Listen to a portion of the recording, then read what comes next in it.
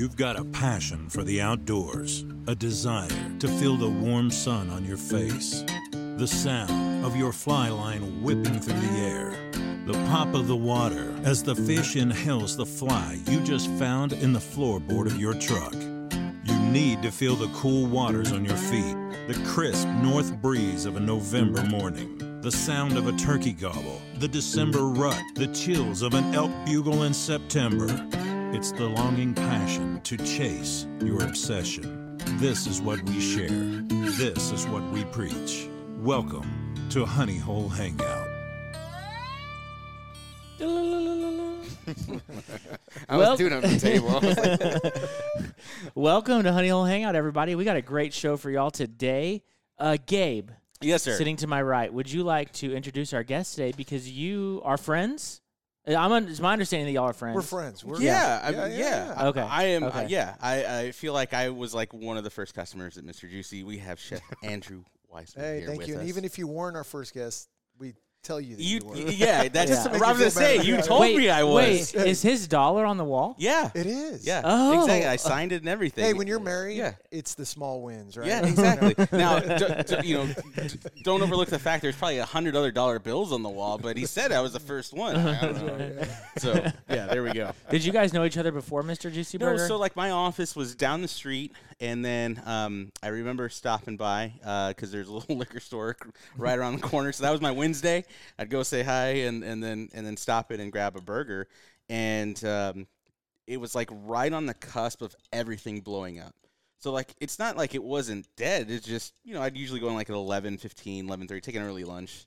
And roll in, sit, enjoy the quietness of work and stuff, and then come out and we would just shoot the shit and talk about stuff, talk about hunting, talk about fishing and stuff like that, and it was cool just seeing like that initial like slow kind of 10 people, 20 people to the point where like you're going at lunch and there's people coming out the door, Right. and we're like, is it do I have the time right now at my lunch to wait here knowing where I'm going to be at? But no, it was just cool seeing that. And then now you got you had that location, you opened the second location, and now you just moved over there. Yeah, because of the drive-through. Yeah. I wanted to add one thing to what you just said. You were always so generous. You'd always come in with the best. You'd always share amazing ryes and bourbons.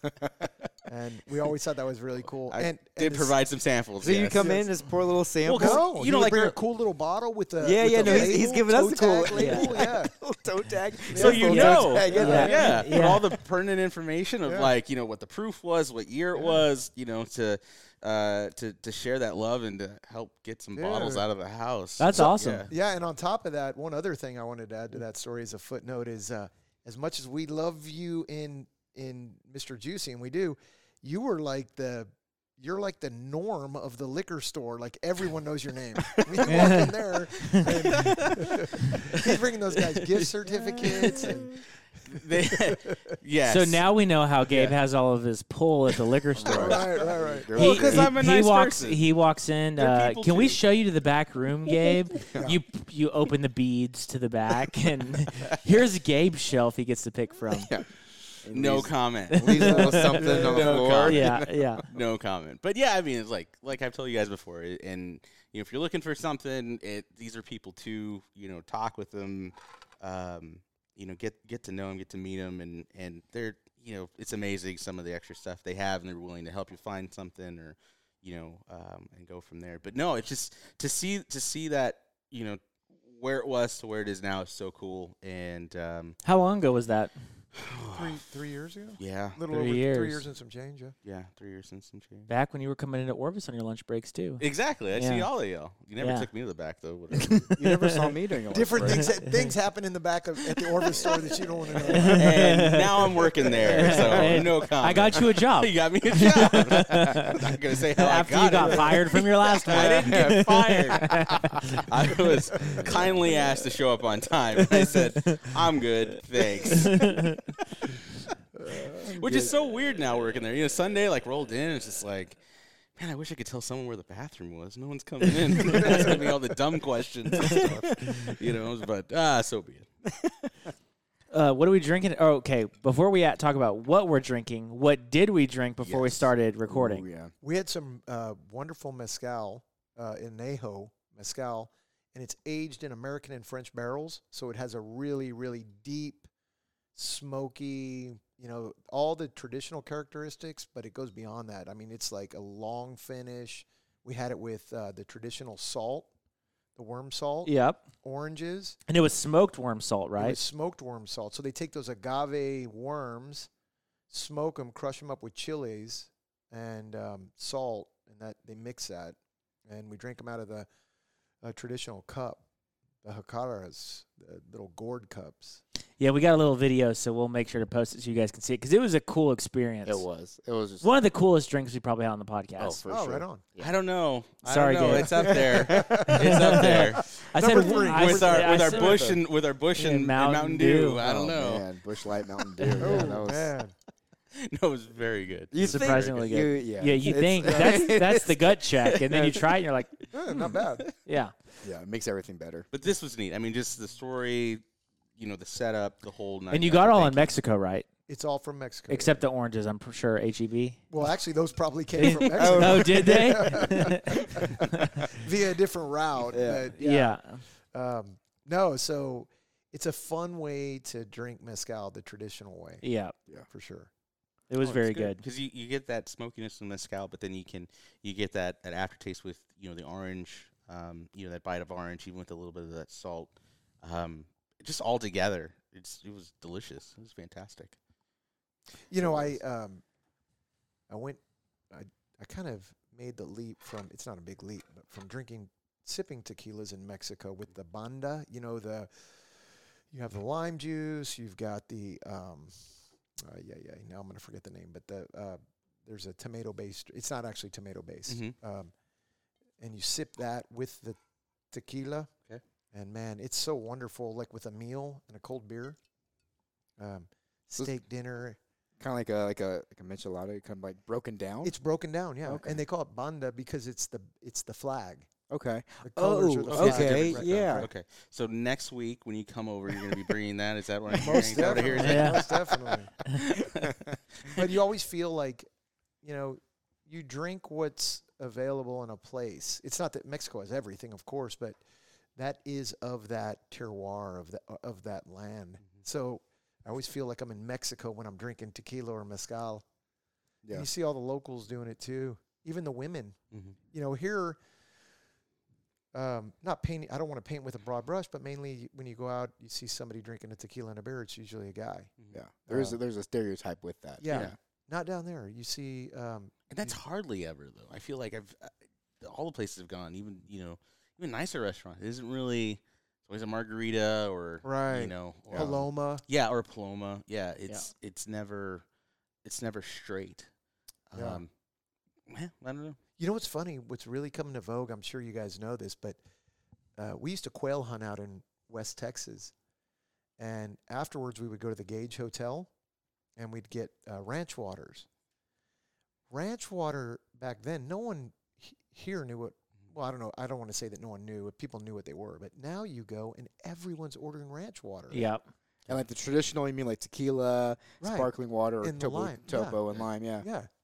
Now you can't get topo anywhere. It's like Yeah. limited. Yeah. Yeah. Really. Yeah. When I really like, I have a bottle of mezcal in my cabinet, and my favorite thing is to do ranch water out of mezcal because you get that like Nice. smokier Yes. flavor, but then doing Topo Chico and lime, it's very Nice. good. Ooh, yeah. Especially with our climate. Yeah. Summer. Yeah. I mean, what better can you drink? Yeah. Yeah. It's very refreshing. Yeah. Yeah, you're making me sad about when we had the snow apocalypse here. When was that, a year and a half ago already? Yeah. Yeah. We lost the grapefruit tree in the back. Man, Oh, yeah, man. that's bad. And yeah, I mean, I brought y'all grapefruits. Yeah. And it just trying to pass all of those out, and we would squeeze that and do kind of the same thing. It was amazing.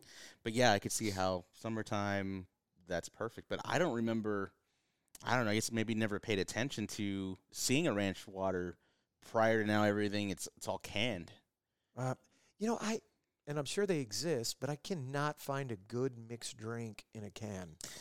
These that we have are pretty good. Yeah, they're not always, bad. but they're actually, it's not like malt liquor. It's actually vodka mixed with this Okay. stuff. So that's why. Yeah, These the the- all hand. Yeah. All hands. All hands. This is a Wow. cherry limeade, Okay. Yeah. but I they would have say a they're the best ones. they have a raspberry lemonade. Yeah, they've got a couple. They have 4 flavors. Yeah. Those are good. I feel like Lone River is also good. Yeah. The rest of them I can't stand, but Lone River and All Hands I feel like are two I good was ones. from that liquor store. I was able to get my hands on a high noon pineapple flavor Wow. that is actually really really good, but she can't get them in. So a lot of good that does us good. Yeah, Yes, right, man. exactly. I don't know if there were samples from the rep or what, but man, that one was really really good. So hopefully, I was hopefully holding out hope when Topo came out with their kind of. Mhm. Are they good? No, No, Yeah. Yeah. they're not. I didn't like them. Yep, they're not. Really? Mm-mm. Gabe, what are we drinking right now? All right, guys. So outside of our we were talking about our summer mixing. Now mixing's over. We are diving in, and I know Andrew here, chef, is one of your first, if I remember correctly, one of the first ones you had was a E.H. Taylor straight rye. Good memory. Yeah. Is that yeah. correct? Yes. And so he's a rye guy, and we've had conversations before in the past about, do we like ryes? Is it like, really smoky scotches where, man, they're overpowering? And so I knew he was coming in. I've been saving this one. This one is the Michter's single barrel 10-year-old straight rye 2021 vintage offering. It is delicious, it's good. And hard to find, is my understanding. Retails about $145. Mom and pops could go as much as $260 right now. Wow. I think the bourbon book right now has it about $275, almost $3, depending on the year. But when it comes to ryes, if I was going to pick one, I would be happy drinking this one. It's a damn good one. Yeah, because it's I was not gonna say overpowering this is or the anything. first time I've had a rye, and I'm like, I would buy that bottle. Yes. Yeah. Alright. If it was. Because a lot of times ryes, I'm like, it's dry. Yeah, I've never had a it's- rye that I've been like, oh wow, like I would drink that over and over again. Yeah. Until this one. Yeah, there's a little bit of it's not a heavy spiced. And we were talking about before the podcast. Are our taste buds off because we had the mezcal before this? I don't know. And I don't think so. Yeah, the times I've had it, it's just it's a nice jump into ryes if you were going to do that, because a lot of them are really just not harsh, but like really licoricey, really rye bread, and some people love that. I'm not, and this is where I can kind of draw the line on. Well, and also like rye typically aren't as sweet as this one as well. I feel like this is like. I feel like it's one of the sweeter ryes I've had, and obviously I like bourbons more than rye. I like that sweetness in it, And for a 10-year. Yeah. And for a 10-year. And that was the other thing, too, is some of these, as the older they get a little bit more punchy. This one's great. So, Michter's single barrel, 10-year-old straight rye. I think I picked this one up from Total Wine. They had it. On the shelf? They did, but it was like a Saturday morning. Oh, like right after early they on. opened. Yeah. Right, like at 10 o'clock. And you knew something was dropping because when I did go that morning, there was like 15 people in line. And it was hilarious because we all went in. About half of that line went for their daily drinker, and the other half were looking for something because someone said something was dropping. But it's funny. It's like Black Friday. People are like, "Where's that Tickle Me Elmo? Where is it?" like And- moving with a little right. with a little pep in their So step. they're looking at and it's crazy how your eyes will start just And nobody's looking for you ryes. Are they have looking the- for bourbons? No, well, they figured someone knew this was coming because obviously everyone went. But you get to a point where you can like quick look at the shelf, and just by like bottle type, I mean, there's not any other bourbons, Yeah, right, right. or Stands ryes out. that look like that. So there is a 10-year-old bourbon, and then there's the 10-year-old rye, and the bourbon's fantastic. It's really sweet maple syrup. And then to have those two together, they're completely different. What's the price point on the bourbon? Just out They're of pure both curiosity. around. They're both around like 140, 150. okay. They're both around the same price. I think bourbon is a gateway to rye. It could be because like Yeah.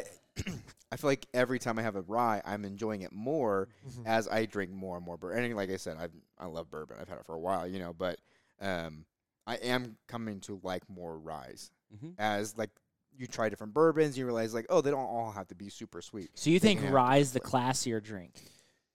I don't know if it's classier. I just think it's more elegant and has more it's more nuanced.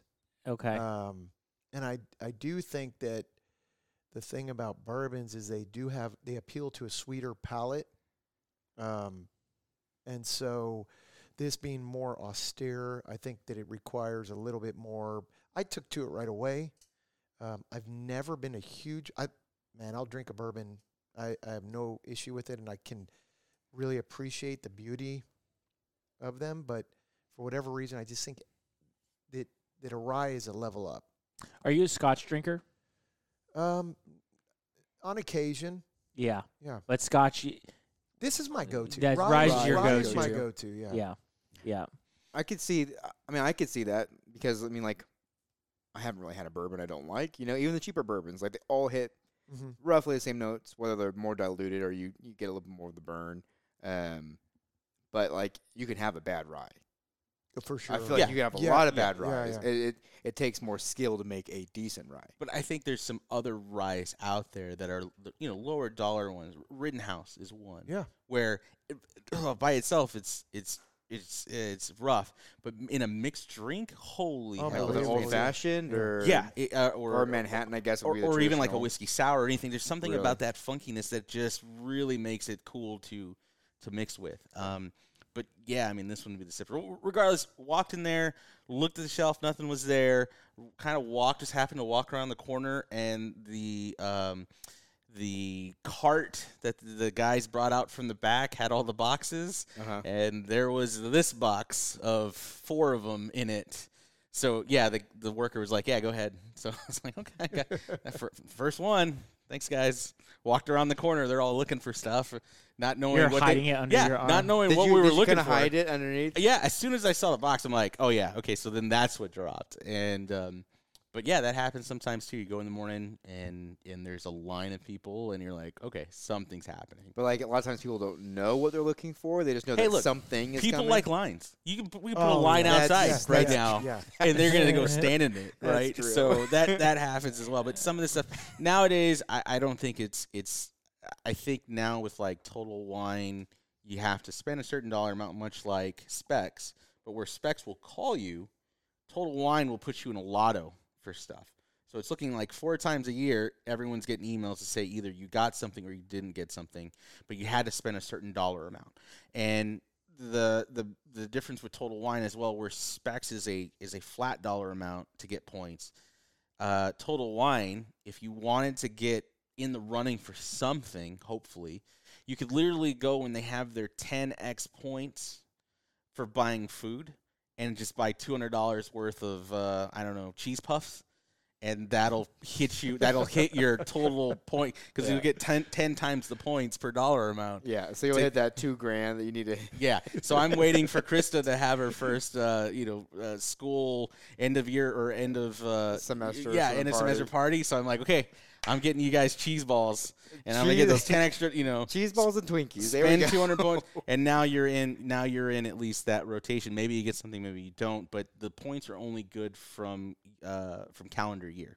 So after December 31st, then don't you roll start over? from they don't roll Okay, over at got all. it. Yeah. Specs rolls over, Okay, that's nice. and you can have all those points. And then with Specs, you have a home store. So whatever store you pay at, if they get something big in, then they'll go off the list of your points. Okay. Specs, you have a home store. Mm-hmm. So the fact that I'm going to 2 stores consistently It will jump. is ruining That's not me. good. It's ruined you. Well, you'll get your points, Okay. but if It's like I don't have 2 accounts you don't have 2 accounts, but your home store will jump. to be the last one. I So like purchased if we were up there in Bernie, right. and if I went to that Bernie store, which I have done before, and bought something, then I need to make sure, like, later in the week, I just need to buy a water or a Coke over here at this one. That's a lot of Ooh. work, honestly. Cheese puffs, buying Yeah. water Right. at various Yeah. stores. No, Right. if this But- guy's already doing it and he's bringing it to the podcast, and I'm just gonna tap You're out. good. Hey, I'm already in it. That's the problem. Like I'm You're already already there. I'm We already just need to there. send- Deep. We just Yeah. need to give you money every time we want something. That way you get Yeah. the points and you Yeah. get more better, more Pretty expensive. much. Oh, yeah, that's a Pretty good much. idea. Yeah. Well, what about your buddies over at WB Liquors. Oh no, I love them to death, and and every time I'm up there, because that's usually my Saturday, or at least like twice to 3 times a month, or even like when you see me at Mr. Juicy, I'm going over there. Like I live at SeaWorld, so like that's a drive for me. We're putting in that just going that down turn. just to go down. So Saturdays, typically like 2 to 3 times a month. Saturdays, wife's like, fine, go have fun. I'll get up early. I'll either stop at Tommy's for a taco or something like that, or stop by and give you a hard time when you guys aren't even open yet and saying what's up. And then, go over there to WB, say hi, stop at Total Wine on the way out. Specs isn't as much because I know I'm going to get a call or something, or I'm here on Tuesday, so I stop by them anyway. Yeah.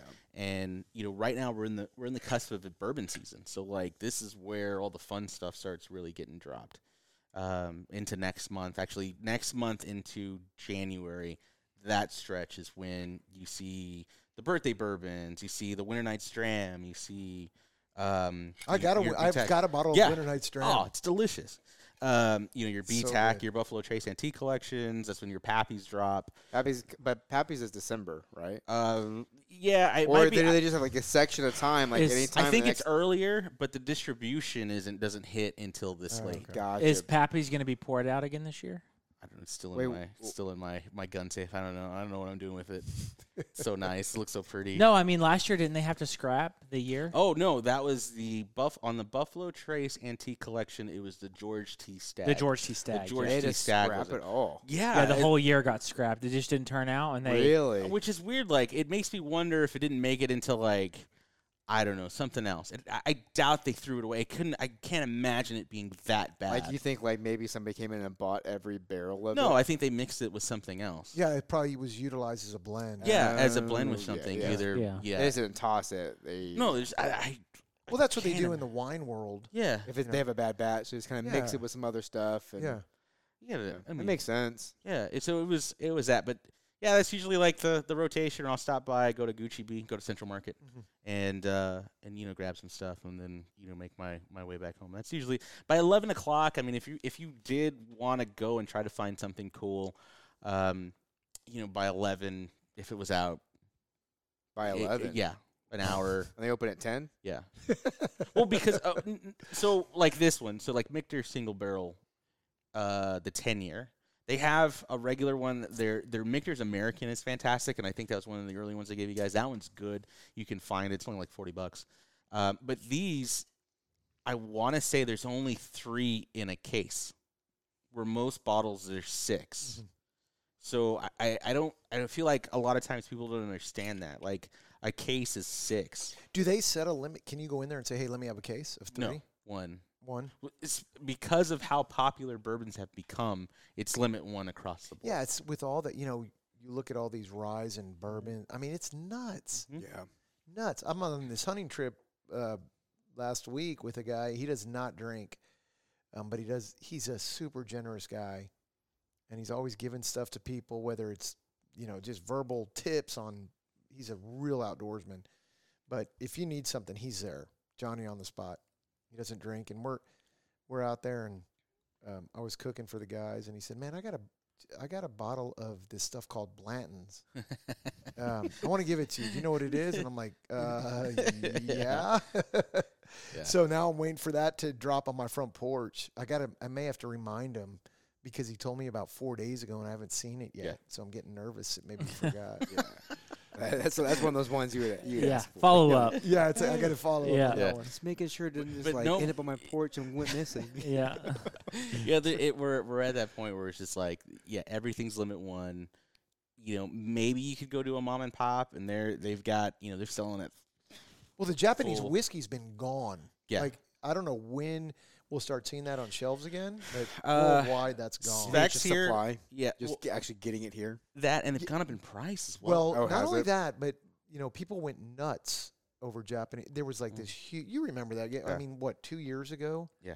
And they just could not keep pace Yeah. with the Yeah. demand. And China buys a lot of it to Right. begin with. Oh, do they? Yeah, It's exceptional. I mean, even the lower end stuff. We've had a couple bottles We here. did. You We've brought had a bottle, I Hibiki. brought a bottle. Yeah, we've done Hibiki. I love We've done the Hakushu and the Yamazaki 12s. Okay. All Um, I brought a all good. cheaper bottle in. Yeah. I don't know what it was. I think it's in there. I'm the pretty Suntory or whatever is it the Suntory? Yeah, Suntory line Mhm. that has it. At one point, I'm surprised they discontinued it, but the Hibiki 17, Oh, the that's 17 age statement, was one of the rated best whiskeys in the world. Really? And forget it. You can't find And it it. got to the point where they couldn't make enough to put in for the 17, and then to keep just the regular Hibiki up. So now you have originally the Hibiki was like a 7-year age statement, and now they're all no age statements. So there are at least 3. Something like that, yeah. They're at least 3, Right. but it's not, and it's blended, Right. so even more so, it's not even marked. Yeah. You know, I have Wow. that Midnight Summer Dram. Also, that stuff is fantastic. Yeah. Gabe gave us a bottle of that early on our podcast. Yes, early on. Yeah. Can you find that anymore? No, in fact, Landon was with me when we went in. And we walked in, and I was like, "Oh yeah, here, pick up my bottle," because I got called for it. Yeah. Went to the back and came out with my bottle with my name on it. And Yeah. I'm like, Wow. "Okay, cool, let's go." What does that stuff go for now if you can find it? Probably $225, $250, I think. Oh, on that's the not bad. But the actual bottle itself retails for like 70. 79. Yeah. 79. But that's the thing. Like, those are allocated bottles. So, bigger stores are going to have more of an allocation. The smaller mom and pops might only get one. That's it. Yeah. So they can charge whatever they want for Right. it.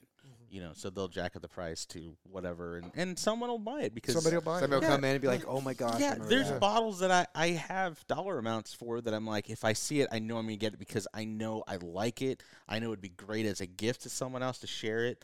And I know like just trying to find one is just gonna be hellacious. Yeah. And so we all have that number. So it's one of those. Yeah, I paid $50 for a Jack Daniel's bottle. I mean, and that's what's crazy about it. I mean, there's some mom and pops. There's like Cheer something or other.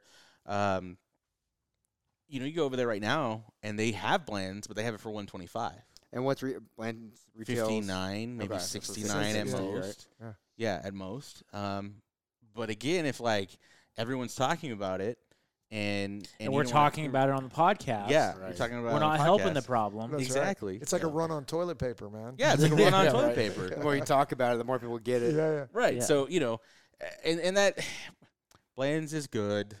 It's a cool bottle. It is a It cool is a bottle. cool bottle. It's a cool bottle. But the gold and the straight from the barrel blends are yeah. absolutely amazing. Really great. So is the store select. Is the store picks? Those are Go ahead and tell Chef here what happened when I left early y'all. on. Gabe would just give us a bottle to try, and sometimes he would give explicit instructions on like, "Hey, drink a little bit. That's my bottle. Don't drink it all." But then one time he dropped off a bottle that I feel like had already been opened.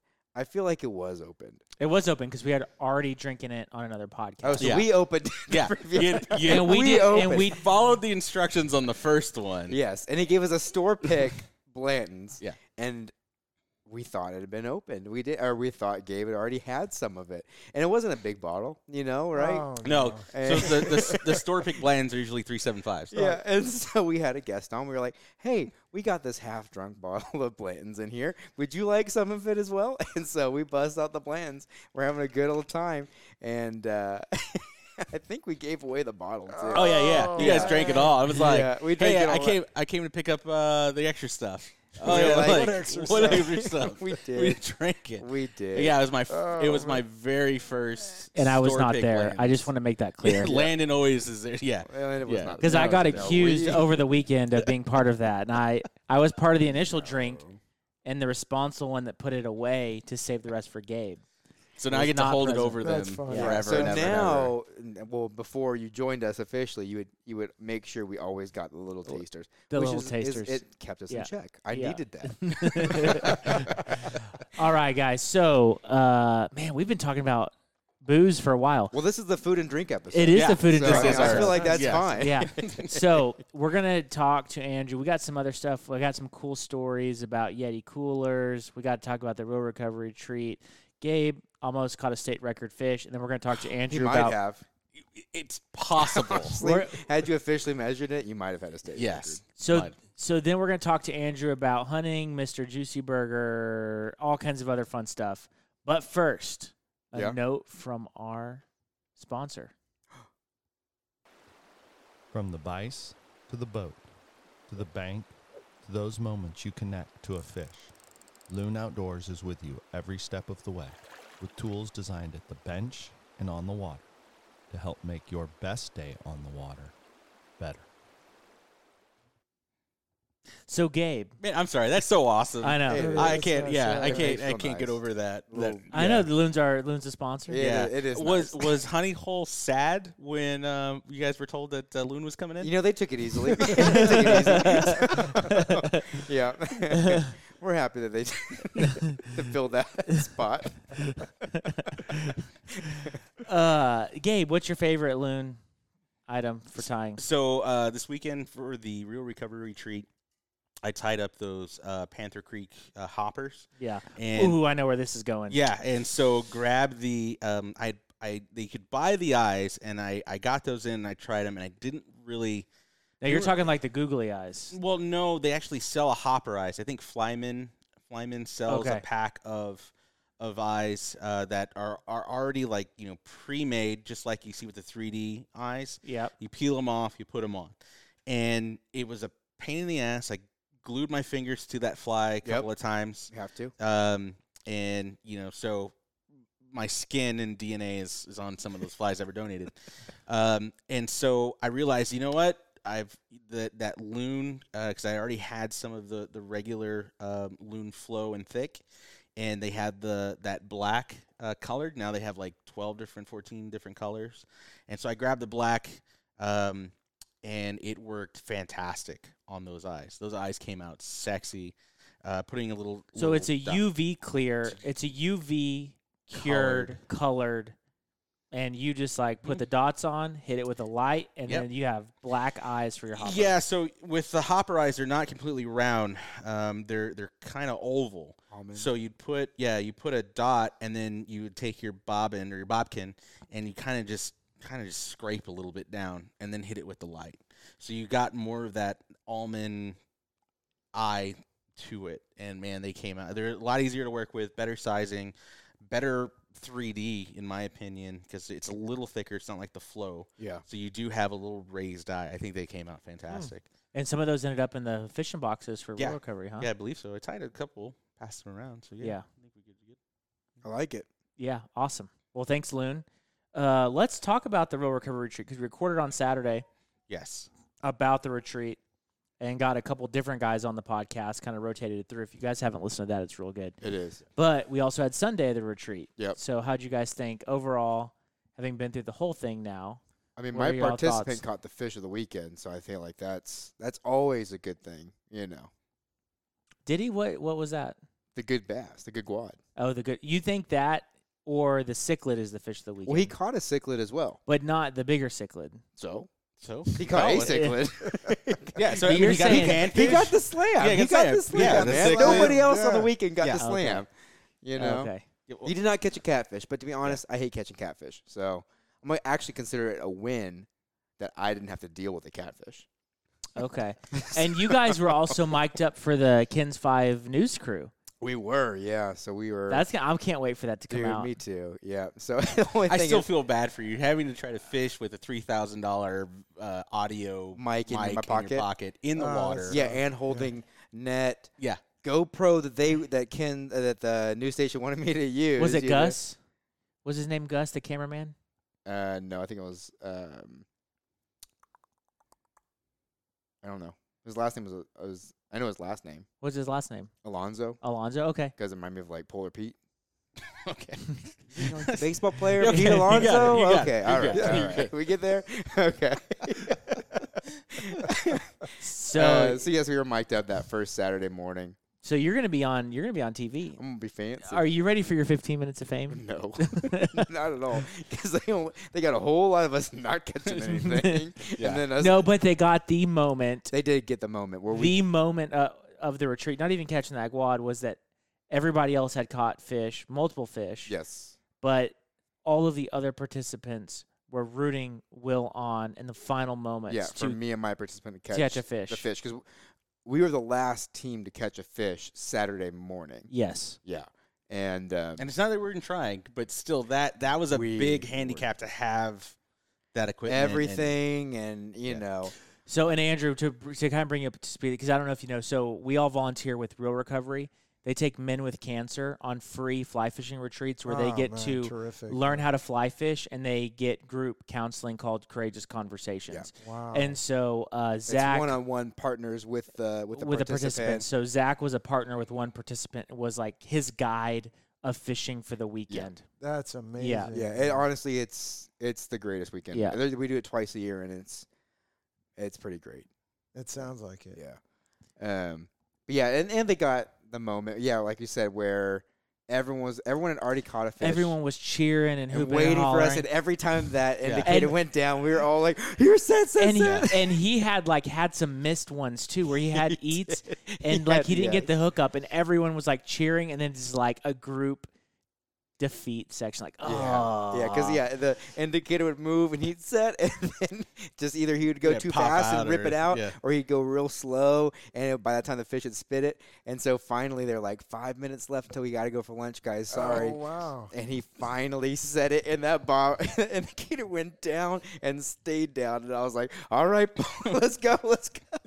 And man, netted netted. you netted it. he was probably 2.5 to 3 inches long. I was not letting that fish get away. If I had to net it, if I had to swim in there and grab it with my bare hands, You we would were have thought bringing that fish you would have back. thought that was like a whale that he brought That's in. amazing. It was Yeah. still And the it was- coolest. it's the biggest net I own too. So it was just this tiny little panfish and a net the size of a basketball hoop. It was just I've never seen a whole group of people so cheering. happy Yeah. Oh, for man. as small of Well, a fish. and then that they he had. they got him right on camera afterwards Yeah. for the news crew and interviewed did. him. I was really fortunate to have him as my participant. He had a lot of wisdom, and his outlook on life was infectious. And hearing the way he talked about that morning and how it could relate to his cancer experience was just, I don't know, it was special. Wow. So, yeah, it was cool. And then Will was on Saturday, like we eat lunch, and it's like I kind of gave the participants like some options, like, okay, so this is y'all's retreat, so y'all can do what you want, but we have like 4 hours, so you can go fishing, but it's gonna be the hottest part of the day. We can tie flies, whatever. And A lot Will, of participants want to usually take a nap and then tie flies Saturday afternoon. yeah, I feel like that's what they want to do. yeah, it's usually how Saturday afternoon goes. Yeah. But Will was like, we're going fishing. Yeah, and Like- so it was Oh, just yeah. me and him, and Gabe, you tagged along, Yeah. and it was just us three out there fishing, and he was just like all about it. He was like, "I'm here to fish, learn how to fly fish, and Yeah. catch some fish." We had him on a spot where it was just like almost like every 5 or 6 casts there was something, and just again because he was new to the platform of fly fishing, getting him to have no slack on that line. I mean, we saw just all these fish. We hit it, and we're just like, set the hook, Yeah. or he would be talking with us about something, and then we'd turn around and he'd go to cast, and there's a fish on the tail of it. Yeah. Or you just- go be like, "Hey, okay, let me." This happened a couple times to both of us. You'd be like, "Okay, let me see your rod real quick. I got to change something out," and he'd hand it to you, and you'd grab it. You'd be like, "There's a fish on there," and then try to give it back to him, and then pop off. Yeah. It was, Man. but yeah, it was the water was fantastic. Water. I mean, the clarity of it was a little off the normal, but Yeah. man, The flow was good. their flows were well, at least better what we than were. we thought. Yeah, Better. Yeah, I wouldn't Because say for- good, but I would say flowing, which is it was not doing that. No, we had the little pools earlier Yeah. in the year in the summer. So Most of those Yeah. areas we couldn't really wade into normally, Right. and we were able to wade in these spots very easy. Yes.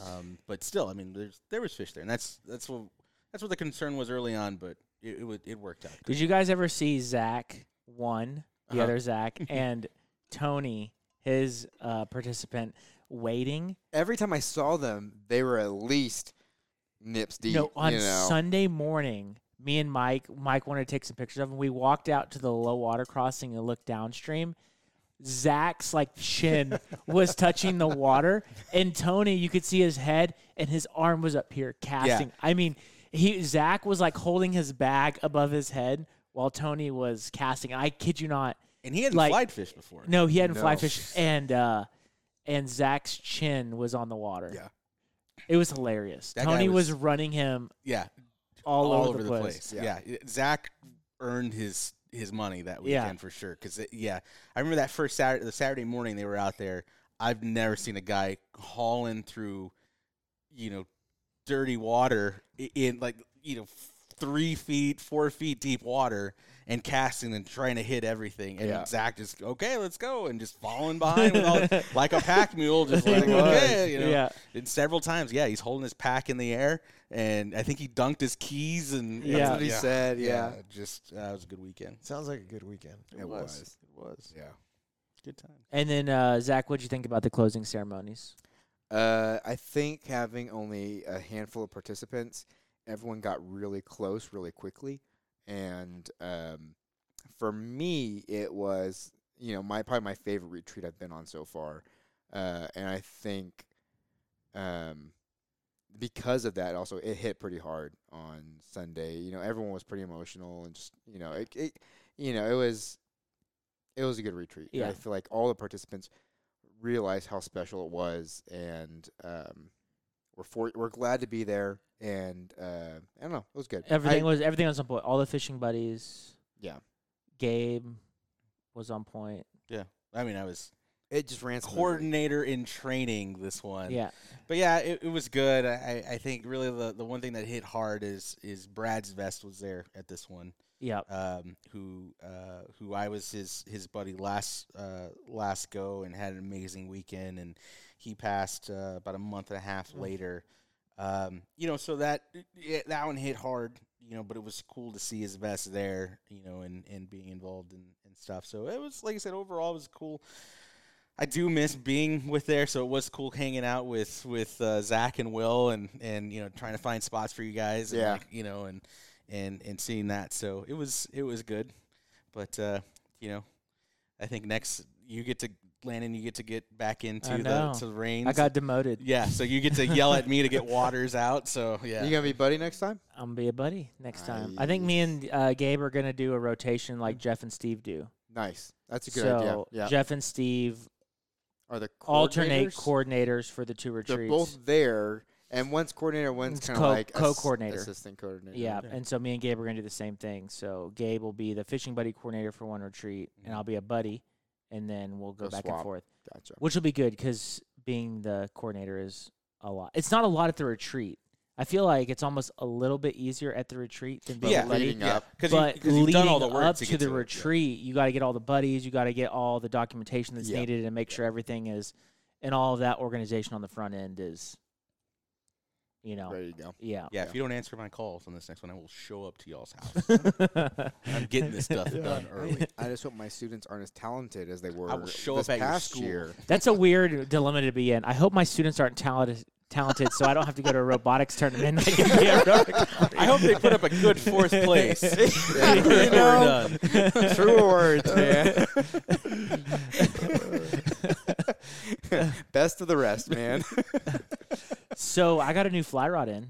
Yeah, tell us about That it. Cabela's Prime rod came in the mail. I'll have to The show one it to piece? you. The The one one piece. piece? Yeah, nice. One piece fiberglass 4-weight. Mhm. It feels like a 2-weight. I'll show it to you. I'm pumped. I'll give some more updates as I fish it. And then you fished with Grant Yeah, on Friday morning. I took Friday off in hopes to go up early and fish, kind of scout what we were going to be dealing with at Camp Capers. But I've been missing Grant to give him some flies that he'd asked me to tie for him. And so I'm like, hey, I'm gonna wake up early. I'll meet you, and we'll go fish. So he took me to a cool little secret spot. We fished that first, and then we went and we drove to the Fowl Street Bridge and fished that stretch. Water was awesome, beautiful, super gin clear, lots of carp, lots of catfish. And one of the things that he wanted to try, that's the reason why we went over there, was he wanted to try the Euro nymph rod because I talked to him about it. And got out there. I'm pretty sure it was a smaller carp, but I had a carp on. That hook was just a little bit too small. And then within 10 minutes, was fishing like right where the spillway was at, and thought I got locked up on something. And in that split second of thinking you're stuck on something, that line moves and landed it, and it turned out to be a dinner plate of a Rio Grande cichlid. Biggest Rio I've seen. Yeah, biggest Rio I've for sure had. We did a half-ass measurement, and it was just over like 10.5 on that half-ass measurement. And we just didn't think there was a lot of stuff going on. Like we've got it in the net. It's great. We want to make sure we're keeping it wet. So we can just take some pictures real quick. There's a group of guys that had kayaked who had never seen one before, so they're thinking like, oh, that's is that like an invasive species or something? I'm like, no, throw it on the bank. Yeah, throw it on the bank. Yeah, throw it on the bank. Kill it. Let me put it in my cooler. Yeah, so showed it to him and stuff, and we took our pictures. We did all that, and was excited just to get it out. And it's a fun thing about Rios I've noticed is that when you have them in the net and you put them in the water, most fish like jet out of the net. Rios tend to go backwards into the net for whatever reason. I don't know. But got them out, and high fives, awesome. And then on the drive home, on the drive to Camp Capers from New Braunfels, I stopped to get something to eat, and I looked at what the state record was, and the state record was 11 inches and like 11.10, something like that. I don't know. I don't know. That thing was fat. Right there. I don't know if we got them on length, but we might have gotten them on weight. On weight. Oh, but dude, that was a fat. Yeah. reel. I was going to say crazy. length is hard, but that was a fat full. So got them on a size 10. It was like a leech. It wasn't a balanced leech, but similar. And on that 3 weight Euro. See, that's the only bad thing about catching a state record when you're Euro nymphing is you have to list the tackle that you caught it on. I would have been And fine then your if it was name- Tenkara. I would have been like, nope, throw it Gabe away. Avalos, Get it off. Game pole. Euro nymphing, and then the fly, and it's like, Would would your name be loud and proud? I would for that, yes. Dude, if it was on a Tenkara, If I would I have had been like, caught that no. cichlid, I definitely would. No matter what I caught it on, dude, that thing was freaking massive. I will say at the retreat, you guys got a chance to cast the rare rod, and you liked it more than you thought you would. Yeah, so Zach we need to do a video on this. We dumb do rod. because it's cool. I like it. Tell it to Okay. Chef here what we got. So it's a telescoping fly rod, Okay. and fly rods don't telescope. Except for Except for this one. Tenkara. So, but the line goes through the middle of the rod. There's no guides, Oh, and wow. it comes out the tip. Yep. And it's got this little notch near the reel where the line goes into the rod. So you Yep. still have a traditional reel Yep. and traditional fly line, but you're casting and it goes through the tip. Some things I like about the rod is that it telescopes down to this big. Yes. So as far I as have it in my big, car for right now. travel, yeah. It's always in my car unless I'm traveling. That's not a fishing trip. Yeah. Then it fits Yeah, my backpack. travel- and with the line on it. Yeah, Yeah. that's pretty real awesome. line and a fly. Like That's everything amazing. is right here, this big. It's great. downsides, it's real heavy. It is heavy, and it's supposed to be like I forget 4.5 or 5.6. I can't remember. It but does shoot the line better than I thought it did, You cannot haul with it though. but it doesn't load the rod as much as I would like. And you have to use their special line because it's designed Scientific to be with this Angler rod. partnered, to cause less friction as So it goes through. I the couldn't rod. I couldn't change the fly line on it myself No. and kind of build that weight up because you have to have a lot of line out for You that could- rod to bend. You could probably put a why am I forgetting the name of it? The weighted leaders. Yeah. What are they called? Weighted leaders. Oh, I thought they had a fancy Poly name. leaders? Poly leader. Thank Polyleader, you. Yeah, you could probably put a poly leader on it and help it load a little bit better. Yeah, but if I was fishing streamers, great. But if I'm Yeah. fishing dry flies Yeah, or it wouldn't something, help. but you have a 5.6 weight. It's their light model. I can't remember off the top of my head. It's either 4. Do they have a 5 or smaller 5.6. one? E- That's their light model. Yes, I can't remember exactly. Yeah, so They have like 3 models now. Like when I bought it, they didn't. It was like 1. it's definitely interesting, and there is a use for it. Oh And I do feel like it's fly fishing. Yeah, I it's do not feel like Tenkara. Euro nymphing is fly fishing, even though I give a crap. But it's I not have a reel. Tenkara. I have a reel. Yes. Yeah, It's- or if you have a I rod just and don't reel. really have But fly does line. fly line ever come out of the tip of your rod? Are you It just- can. I mean, I bought the Euro. I bought the Rio specific Euro nymph fly line, which is super thin. It's really thin. It's currently not on there because usually I'm throwing like a 30-foot, 30-pound mono that's tied to the end of whatever's on my reel just to keep it balanced. Yeah. But on that, what are you throwing? What do you got? Man, I'll be honest with you. I never fly fish. It's more. Okay. I've told you that I want to go Yeah. out with you because I've got everything. Yeah. Let's do it. I need to do Yeah. it.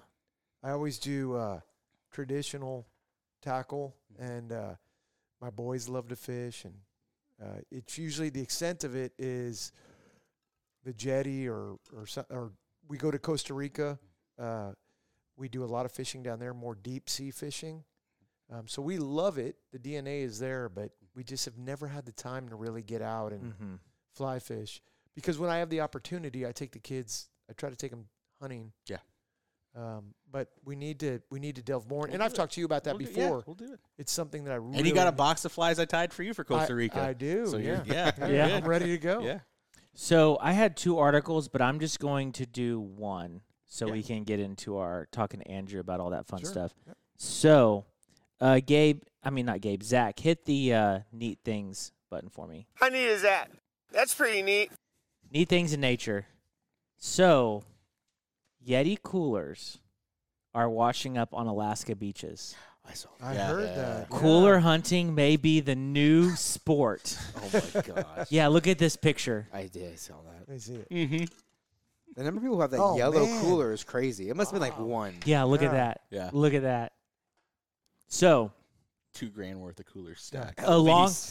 along the Gulf Coast of Alaska, people are living out what we can only assume are the wet dreams of old sunburned beachcombers everywhere. Thousands of expensive Yeti coolers are washing up on shore after a cargo ship spilled 109 containers of them near Washington's Olympic Peninsula last year. And what do you know? They're in great shape. The possibility of Yeti's marketing team orchestrating the spill and perhaps even driving the tanker now tops our list of most suspicious outdoor conspiracy theories. By all accounts, they're going fast. One collector, Duke, has reportedly nabbed 20. Why this Alaska man needs the kind of cooler space that could keep 1,140 beers cold simultaneously eludes us, but it sounds like a great time. So apparently a cargo ship spilled a bunch of Yeti coolers in the ocean, and they're washing up in Alaska, and there is a frenzy To get 'em. collect them all. Yeah. That is crazy. Yeah. What's crazy about it is, I have 6 Yetis. Yeah. Those things are so damn heavy. I'm surprised they're not at the bottom of the ocean. Really? But I they're mean- closed. They're They're hard hard- in, Yeah, no, right? I know, Yeah, I know. right. Yeah. They're so damn heavy without anything inside Yeah, of you them. would Yeah. think they're just thinking like Yeah, rock. yeah. yeah. I wonder if that the foam they stick in there, right? The foam Yeah. core. It's I got to wonder- make them float. Oh, It's for got- sure. 100%. Oh, they're Yeah, yeah. bobbing. Yeah, I'm Yeah. sure. Well, yeah, you got this vacuum seal, right? Yeah. It's a lot. I mean, Yeah. yeah. Those Right. things probably float really well. It Yeah. would have saved that guy on Titanic. And I doubt if he there's had- any. I was gonna say. I Better doubt than the there's. door. better than the door. I was gonna say. I doubt there's any icebergs out there. That's So Right. But that No is, reason for 'em that to is the sink. knock on Yetis for me, anyways. How They're heavy so they are. heavy, empty, yeah. and I just dealt with that this past week. I bet. Once yeah. you fill it with meat and ice, man, it's Like you where's need the third handle? yeah, Yeah, you need 2 individuals Yeah. for sure. yeah. yeah. Shout out to Arctic. I'm still rolling with the old school Arctic Yeti I saw knockoff that, before they yeah. got sued. Yeah. So, yeah, Ooh, this so that is, way they can't make those anymore. They can't make these anymore. But they make other stuff still. Yeah. No, you know Yeah, I what? think they do. I don't see it at has, Buc-ee's. It has to be. Oh yeah, because Buc-ee's has their own proprietary That's right, stuff there you now. Yeah, but no, And I've so got does a HEB, real. and so does everybody. Yeah, else. they Yeah. all Yeah. do. Yeah. I just keep on it. Everybody reverse engineered that Yeah. stuff. Oh Yeah. yeah. But I bought 2 of these when they were getting sued and they had to sell everything off. I bought 2 of them. So Yeah. they're just so cool. Say this is the original fake one. I feel like Yeti's not making these anymore. Really? Yeah, these little 10-ounce tumblers. Why not? Really? I don't know. I got an email about it today. I was like, that's weird. I thought this was like one They of their sent you an biggest- email and said, "Sorry, Well, they're loser, we're not making these They're anymore." promoting like Snack. the mixed Sucks to drink be you. aspect of it. But I drink my coffee out of that. Yeah, Me no, too. it's I great. use these almost more than Yeah, anything else. I by do Yeti. too. So they moved I to the do too. camp one with the handle. I don't know. There was no explanation. It was like, get them while you can. We're stop making them. They're gonna sell out. Wow. They're probably changing it. Probably gonna. They're probably just saying that so you go Yeah. buy them and they're just going to keep making Be them. like, Yeah. they're I going. was like, we have some old colors we need to get rid of. What's a It's marketing like, scheme we can? It's like that furniture store off of 410. Oh, That's my been God. going out of It's business. going out of business. Been going out for like 10 years. At Yeah, least 5 Yeah. years. Yeah. Yeah. Oh man, good deal. All right, Andrew. So let's talk about first Mr. Juicy Burger. Yeah. So where are they located? So there's currently one. And Okay. That is at 3315 San Pedro. It's an alien green building on the corner of San Pedro and Hildebrand. Is that south from? Because I'm thinking in comparison to Orvis, it's got to yeah, be yeah, south. Go down it's and south. make a right. Yeah. So it's How acro- far? How it's far? across the street from the original Taco Cabana. Okay. On the other corner, there's 4 hard corners. You've got Mr. Juicy on one, original Taco Cabana on the other, Walgreens and Jim's. Okay. Oh, yeah, okay, yeah, yeah. yeah. So if you were driving from Orvis down Heading the street, south you'd make a to right. Sac, for example. Yeah. Yeah. And so for 50 years, it was a Jack in the Box. That long? It was a 50 years, yeah. And the day that it came up for lease, I said, I want it. And Starbucks wanted it also. But I begged and pleaded with the owners. It's a family in Kansas. They're farmers. And I just said, hey, look, I'm a local guy. Please consider me. I didn't think they were going to do it. But they said, we want to go with the local guy. That's awesome. That's awesome. Yeah. Yeah, because Starbucks did the demographics on that corner, and they knew they'd sell a ton of coffee. Right. Yeah. Right there. There's so much traffic. In Oh, that yeah. area. And what's interesting is the closest coffee really of any note. I'm a big coffee. I love espresso. Yeah. And when I'm not making it myself in my house, there's not a lot of places to find it in that general vicinity. The closest Starbucks is probably the one by Guitar Center in Orvis, right? Yeah. Right. Yeah, and it's if you funny don't how want Starbucks, you but just if you want, messing that, I just realized that right now when There- you said it. There's not. well, we're trying to get open in the mornings to sell coffee. I've had a coffee shop for 23 years, and it's just ridiculous. At Mr. Juicy, we have Nitro Brew, Uh-huh. which is excellent. We locally source that from Estate Coffee. Shout out to Estate Coffee. They Oh do a yeah, great a job. steak coffee. Okay. But I want to get an espresso machine in there so we can start serving that in the morning. So you currently own a coffee shop. Yeah, so for 23 years, I've owned Sip Coffee down at St. Mary's and Houston Street Yeah. downtown. Okay. Yeah. I Awesome. existed there before not only the Starbucks, way predate the Starbucks, but even the hotel that is part of, we're in the same building Yeah. there. But we were one of the first coffee shops that really took coffee seriously in San Antonio. Yeah. I really can't think of anybody else who did prior to us. I was thinking after that probably like Almost Perk or something like that. No, They're in that area. yeah, no, that's 3 or 4 miles. From Okay. where I was. Really? Okay. Yeah, so like I talked to Robbie Grubbs, who was the founder of Local Coffee, Uh huh. and he used to tell me, man, back in the day, we used to come from Dallas and hang out in your coffee shop and talk about opening a coffee shop. Yeah. So it goes back a long. That's long way, awesome. Yeah. I just sold it. I've got one in the airport Oh. though, but the one downtown is, as of 4 months ago, I got rid of. Okay. Oh, Yeah. you sold it. Okay. Yeah. And you own one in the airport. So the way the airport works, it's interesting. I'm actually kind of curious me about too. this. Yeah, too. So the airport is very interesting. Like you can't just go in there and say, I want to lease a space in the airport. Right. The way it works is there's an umbrella company. This happens to be Paradise Legadaire. And Host is another, I'm sure you've heard of Host before. They're a huge conglomerate. They're an international company. They own bunches of stuff. They come into an airport and they say, hey, when the RFP rolls out from the city saying we're looking for new operators, a company like that will come in and the city stipulates you have to have, 80% local operators. You can put a Chick-fil-A in there and you can put a Steak and Shake or whatever, but you have to have 80% locally driven concepts. Really? Okay. So they'll come to a guy like me and say, hey, you got to help us win this RFP. You're going to go before the city council. They're going to vote on it. And what happened was this most recent iteration, it was narrowed down to two teams that had applied.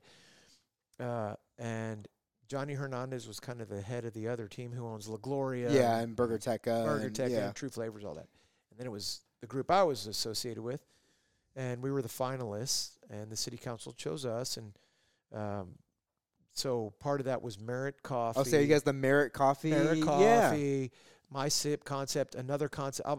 I'll have two concepts. The next one is opening up supposed to be around October 7th or 8th. Will still be Terminal A, or are you guys going to be? It's all Terminal A right now because that was what the RFP was for. Was just for that one terminal. Yeah. Okay, cool. All right. Request for proposal. Yes, request. Okay, I was like, That was my RFP. old job. That's what I I was did. like, Yeah. I was like, I'll take it, whatever that means. Educate. There's a bunch of different acronyms. I don't ask. I just listen.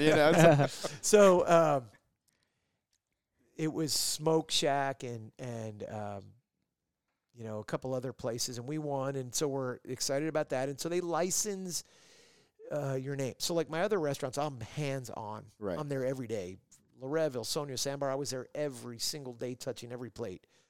With the airport, they're like, you can be here as often as you want, or not ever again for the next 10 years, and it's mailbox money. You earn a percentage of all sales. Gotcha. So it can be extremely lucrative. So the competition is very intense. Yeah, to get that spot. To get Because the once you spot. get that spot, People you are got going. sitting People are ducks going. essentially. It's sitting ducks, you know. Yeah. You've got a captive audience, and Are you having to do the employees and the training? I don't deal with any of that. Really? It's Because like it all has to be through the airport, For right? a rest, yes. No, well, it's through Paradise. Okay. They do all the hiring, firing. It's like Host, all these other. It's like. But you're giving them the blueprint of like this is what Yeah. the concept is, Yeah. and this is what the expectations. And to be are. honest with you, they don't really care. They're like, hey, look, we know you want to have something really spectacular, but slices of pizza that we reheat, those sell. Yeah. And at first, Yeah, I told they my do. wife, I was like, I'm going to be there because they said you can be there as much or as little as you want. And I'm like, I was intensively there at the opening. And then I realized they pulled me to the side and said, hey, look, we know what sells. And at the end of the day, you want your check that arrives at your house to be big. So let us help you with that. Yeah. It was really tough for me because for 30 years I've been doing this where I micromanage every single thing. Yeah. And that was tough. I bet. It was heartbreaking, seriously. But And then you got your first check in the mail, and you're like, yeah, not so bad. maybe this isn't so bad. Well, I got three hungry kids, so that's not bad. But so that's what that is. That's how that works. Oh, that's I didn't know it worked like that at all. I thought it was just like, oh, you just lease a spot in the airport, and the rent's probably high, but they probably make good money That's because what, of all the honestly traffic. how I thought it worked too. Yeah. I didn't know it was. Well, I didn't know back either end. until they asked me to be part of this effort to get this contract. So there'll be more coffee shops in Terminal A. is Or what I'm other hearing. concept stuff. Other that concept. got- Other other concepts. concepts. Okay. Yes, yeah. But it's funny you mentioned about the pizza because the last time I was there it was like 7:30. It's like, oh, you know what? A crappy piece of pizza sounds good. All right, great. Here's like $10 for a slice. Yeah. Right, Yeah. exactly. And I was like, oh, that's fine. Man, that's bad. It's usually what they say is it's street. Yeah. Meaning it's the restaurant on the street. It's street plus like 20%. yeah. So whatever you're paying for that coffee at Merit, for example, you're paying 20% more in the airport. And But again, you don't give you you don't don't care. No, 'cause, because you're that's what yeah. you have. It's like That's this right. is what the option. Yeah, because they don't let you bring anything through. No. No. Through- So here's the deal. I think besides Johnny, I'm the only operator with two units in the airport. My first unit is SIP, but it's pre-security. And as you know, you can't take liquids through. yeah. So I was like bummed out. We got caught up. My second location got caught up in all of COVID. When basically airports shut down, they said, hey, look, we're not going to get your second location up. This is the order that these restaurants are going in, and your big concept was slated to be like 9th, and it just got decapitated with COVID. So that's why it's just opening now. I'm not going to complain. The checks have been great. A lot of people that travel internationally get there early in the morning, and they don't want to go through security. So they'll sit in front of pre-security and just sit there and drink coffee and buy pastries. Really? Okay. Yeah. Especially a lot of Mexican nationals. Yeah. We'll just sit there and hang out. Sit there and hang out with their families or whatever before they go through. Before they go through. That makes a lot of sense. It went from, and this is every operator in there, it went from doing like nothing to just skyrocketed. We had the biggest summer of travel in aviation history. This last summer. Yeah. So it just was really tremendous. We were going through 180 pounds of espresso beans every week and a half. Wow. Yeah. It got crazy. That's crazy. Yeah. Yeah. How? So I'm curious, in like a normal coffee shop outside the airport, how many pounds of espresso beans are you going through? So, like, I had a busy, arguably the best corner in all of downtown is where SIP was. And that's why Starbucks is right across the street also. They do the heavy studies. I didn't do anything. I went with a gut feeling years ago. Yeah. I would go through, on a very, very busy week, 70, 80 pounds of espresso beans. Wow. So you're doubling what an average week would be. Yes, on the low side, like more like 2 to 2.5x. Wow. Yeah. That's crazy. Yeah. So you sold the coffee shop, but you still have the airport stuff going on. And then what else? What did you just do the coffee shop before Mr. Juicy Burger, or did you have other projects? Walk us through the timeline. Yeah. So when I came back from San Antonio, I went to culinary school. After college, I went to culinary school in New York. Then I did well in culinary school and was asked to work in France. So I worked in France. Oh, that's like the... Back then... My understanding is like, yeah. go to France to do... that's like top tier. That was pro league. Yeah. That was like as good as it gets. I worked in Michelin-starred restaurants, which, if you know what Michelin-starred restaurants are, they're... you're performing at that's the NBA or the NFL, or that's the tip of the spear. That's the top of the iceberg. Whatever you want to say, that's like the best. Right. You're performing at such a high level. It's very stressful. What's the pressure like when you're at that level? I can't really. It's very militaristic. Yeah. Back when I was there, you would see chefs. It wasn't uncommon to see a chef hit someone, physically hit them. Just because of the pressure they're under. And yeah, but so like in France, you decide what you're going to do when you're 12 years old. Right. And you're on that track. And so like a lot of these guys and gals say, okay, well, I want to be a chef. And they take that course, and their parents literally drop them off at the back doorstep of these restaurants. And the chef becomes their surrogate parent. Yeah. And I'll never forget, we would have lineup every morning at 6 a.m., and one of the cooks, Christophe, it's so embedded in my brain, I'll never forget. Christophe could not get the pilot lit for the stove. And so Bernard, chef, he was a French chef, married, real small guy. He was a 1-star Michelin chef, which is he's famous. Everybody knows they're the stars of France. Right. And Bernard was probably just 5 feet tall. He was married to a 6'2" German woman, and the meanest lady you'd ever want to meet. But Bernard sounds like my wife. So Christophe couldn't get the pilot lit under the stock that we were making for that day, and Bernard walked in, and he was just fuming, super mad that the stock wasn't already on. And he came over, and I asked Christophe why he didn't have it lit, and Christophe didn't come up with a good enough answer, so he punched him right in the stomach. And me being an American, you're like, oh my gosh. Well, I'm like, holy crap, where's the police? But we look through things in such a different lens. I'm like, dude, just quit, man. Why? I mean, do whatever you want, because he was crying. This guy, and he's like, I can't quit. This is what I've chosen to do, and I'm like, you're 18 years old, man. Right. You can do whatever you want. Once again, American, right? If this doesn't work, try the next day. Try something else. And he's like, no, I can't leave. Yeah. And so it really opened my eyes. But yeah, it's super intense, really intense, because there's so much pride and money and competition, and everything's on the line, and it's really tough. I can't. So when I came back from there, how long were you there for? I worked for a year. That's that's a long time in a French kitchen. Really? A Is year. it? Yeah. And so One day seems enough for me. Yeah. Like, I think I'm good. it's pretty tough. And so I had worked for a French master chef in Connecticut, who his original restaurant where he worked when he came to America was Le Cirque. Le Cirque is a very storied restaurant. At one time, it was considered the best restaurant in New York and potentially one of the best in the world.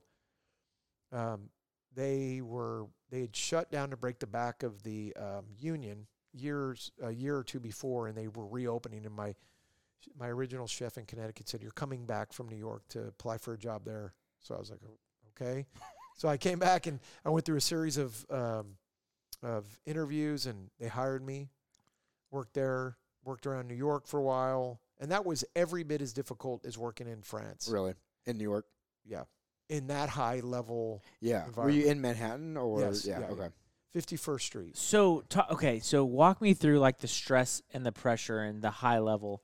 Is it like making sure that the food is perfect? Is it the quantity of perfect food that you're putting out? Is it the pressure coming down on you? All of the above. Okay. And it's so intense. You know, when we opened up Le Cirque, it's funny. I look back at this now. It's crazy. Le Cirque was a restaurant where on a nightly basis the Clintons would show up. Bill Cosby was there every other night. You name the celebrity, I cooked for him there. They would walk through the kitchen. We had an open kitchen. Chuck Mangione played his trumpet for us while we were cooking. Yeah.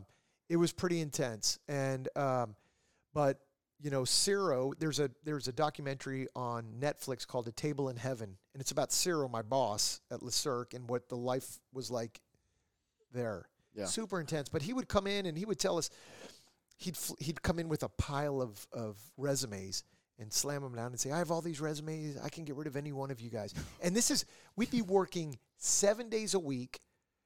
Most of us at the time I lived in the East Village, and 51st Street, we'd cook all day long. We'd get there at 7 a.m., and we wouldn't leave until, by the time we finished scrubbing the kitchen, it was 11 or 12 at night. We were so physically exhausted. Then you'd have to wait for the subway train. Then you'd take the train home. It would take another 30, 40 minutes. By the time you got to bed, it was 2 a.m., and you'd have to be back there at 6 or 7. Yeah. You had to be there before your shift. Yeah.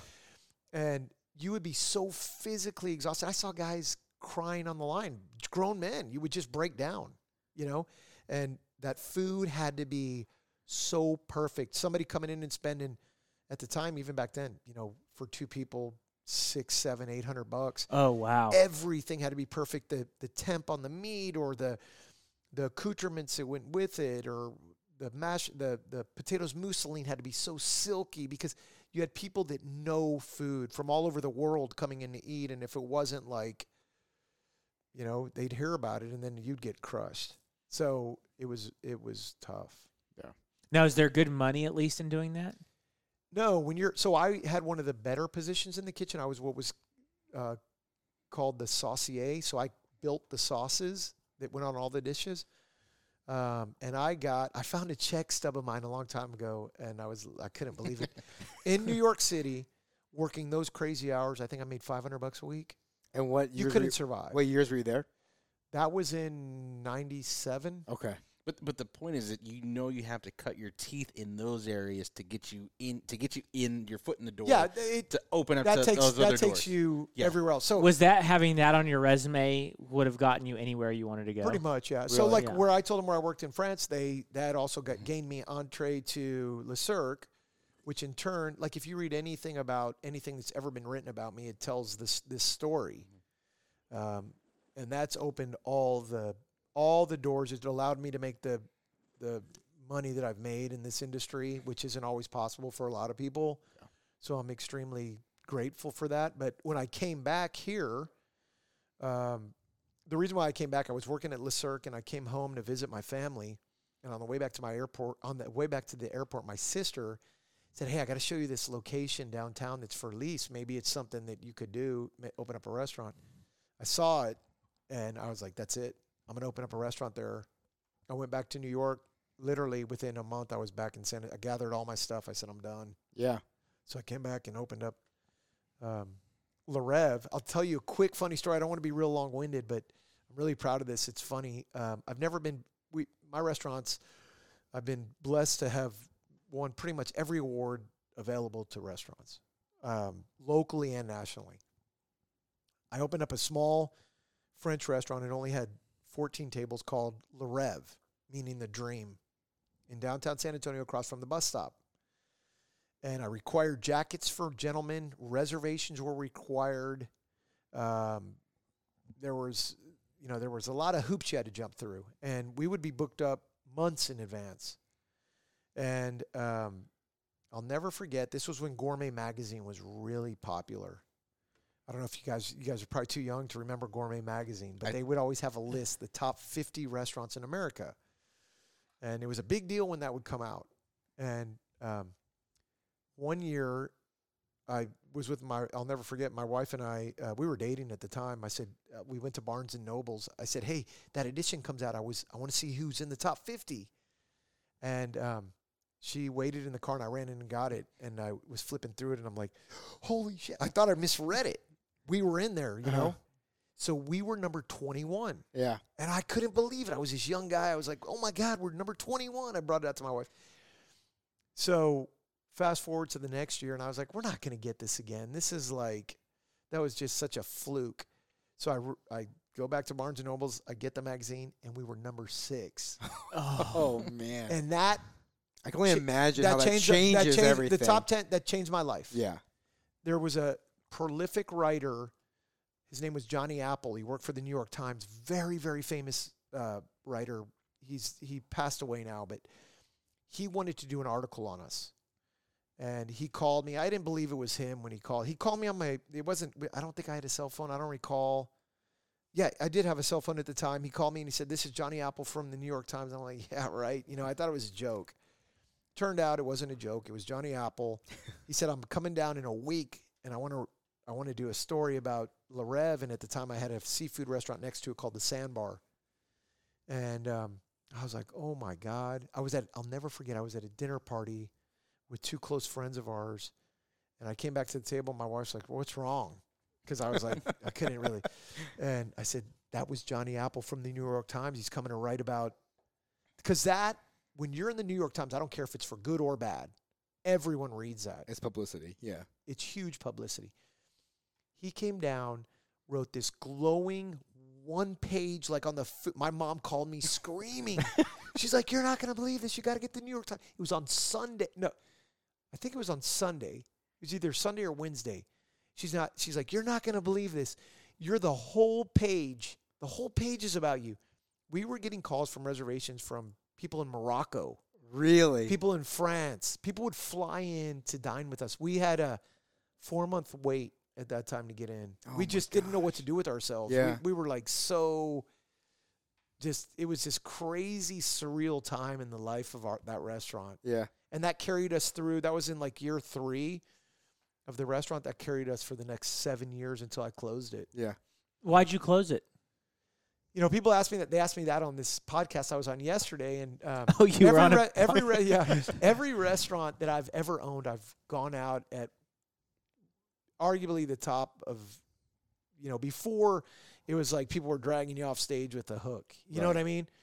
And so I did the same thing at the Pearl. My 2 restaurants, I was the first restaurateur at the Pearl. There were no other restaurants. It was me. Yeah. That was it. Kit Goldsberry, the owner, when I owned Le Rêve, came to me and said, I want you to open up a restaurant here. And I did it. And that's part of the reason why I closed Le Rêve. But the main reason is I had a son on the way. My wife was pregnant. And I just said, you know what? I know the writing's on the wall. I can't put in these kind of hours if I have a child. Yeah. And so we opened up at the Pearl, and it was a huge success. What was the restaurant at the Pearl? Il Sogno, also meaning the dream. Yeah. I carried that lineage, the DNA, through to Il Sogno. It was a very well received Italian restaurant, and that also was packed for, at Le Rêve we did really well monetarily speaking, but it was on a small scale, and I was a young guy, so those numbers were big to me.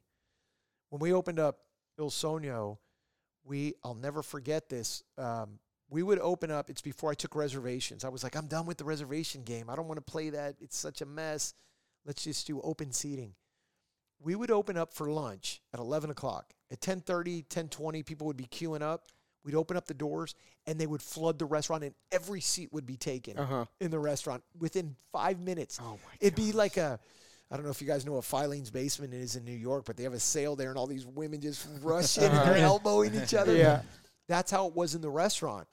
It was crazy, and we could never catch up. Like, we'd be cooking as fast I as was we saying, could. how do you, like, if everybody comes in at one time, how do you even And we meet cook that? every one of my restaurants cooks everything to order. We never sandbag or make stuff in advance. Everything is made. You order a pasta, we're sitting there sauteing, making the sauce, reducing it, cooking Right the then pasta and right there. then and there. Yeah.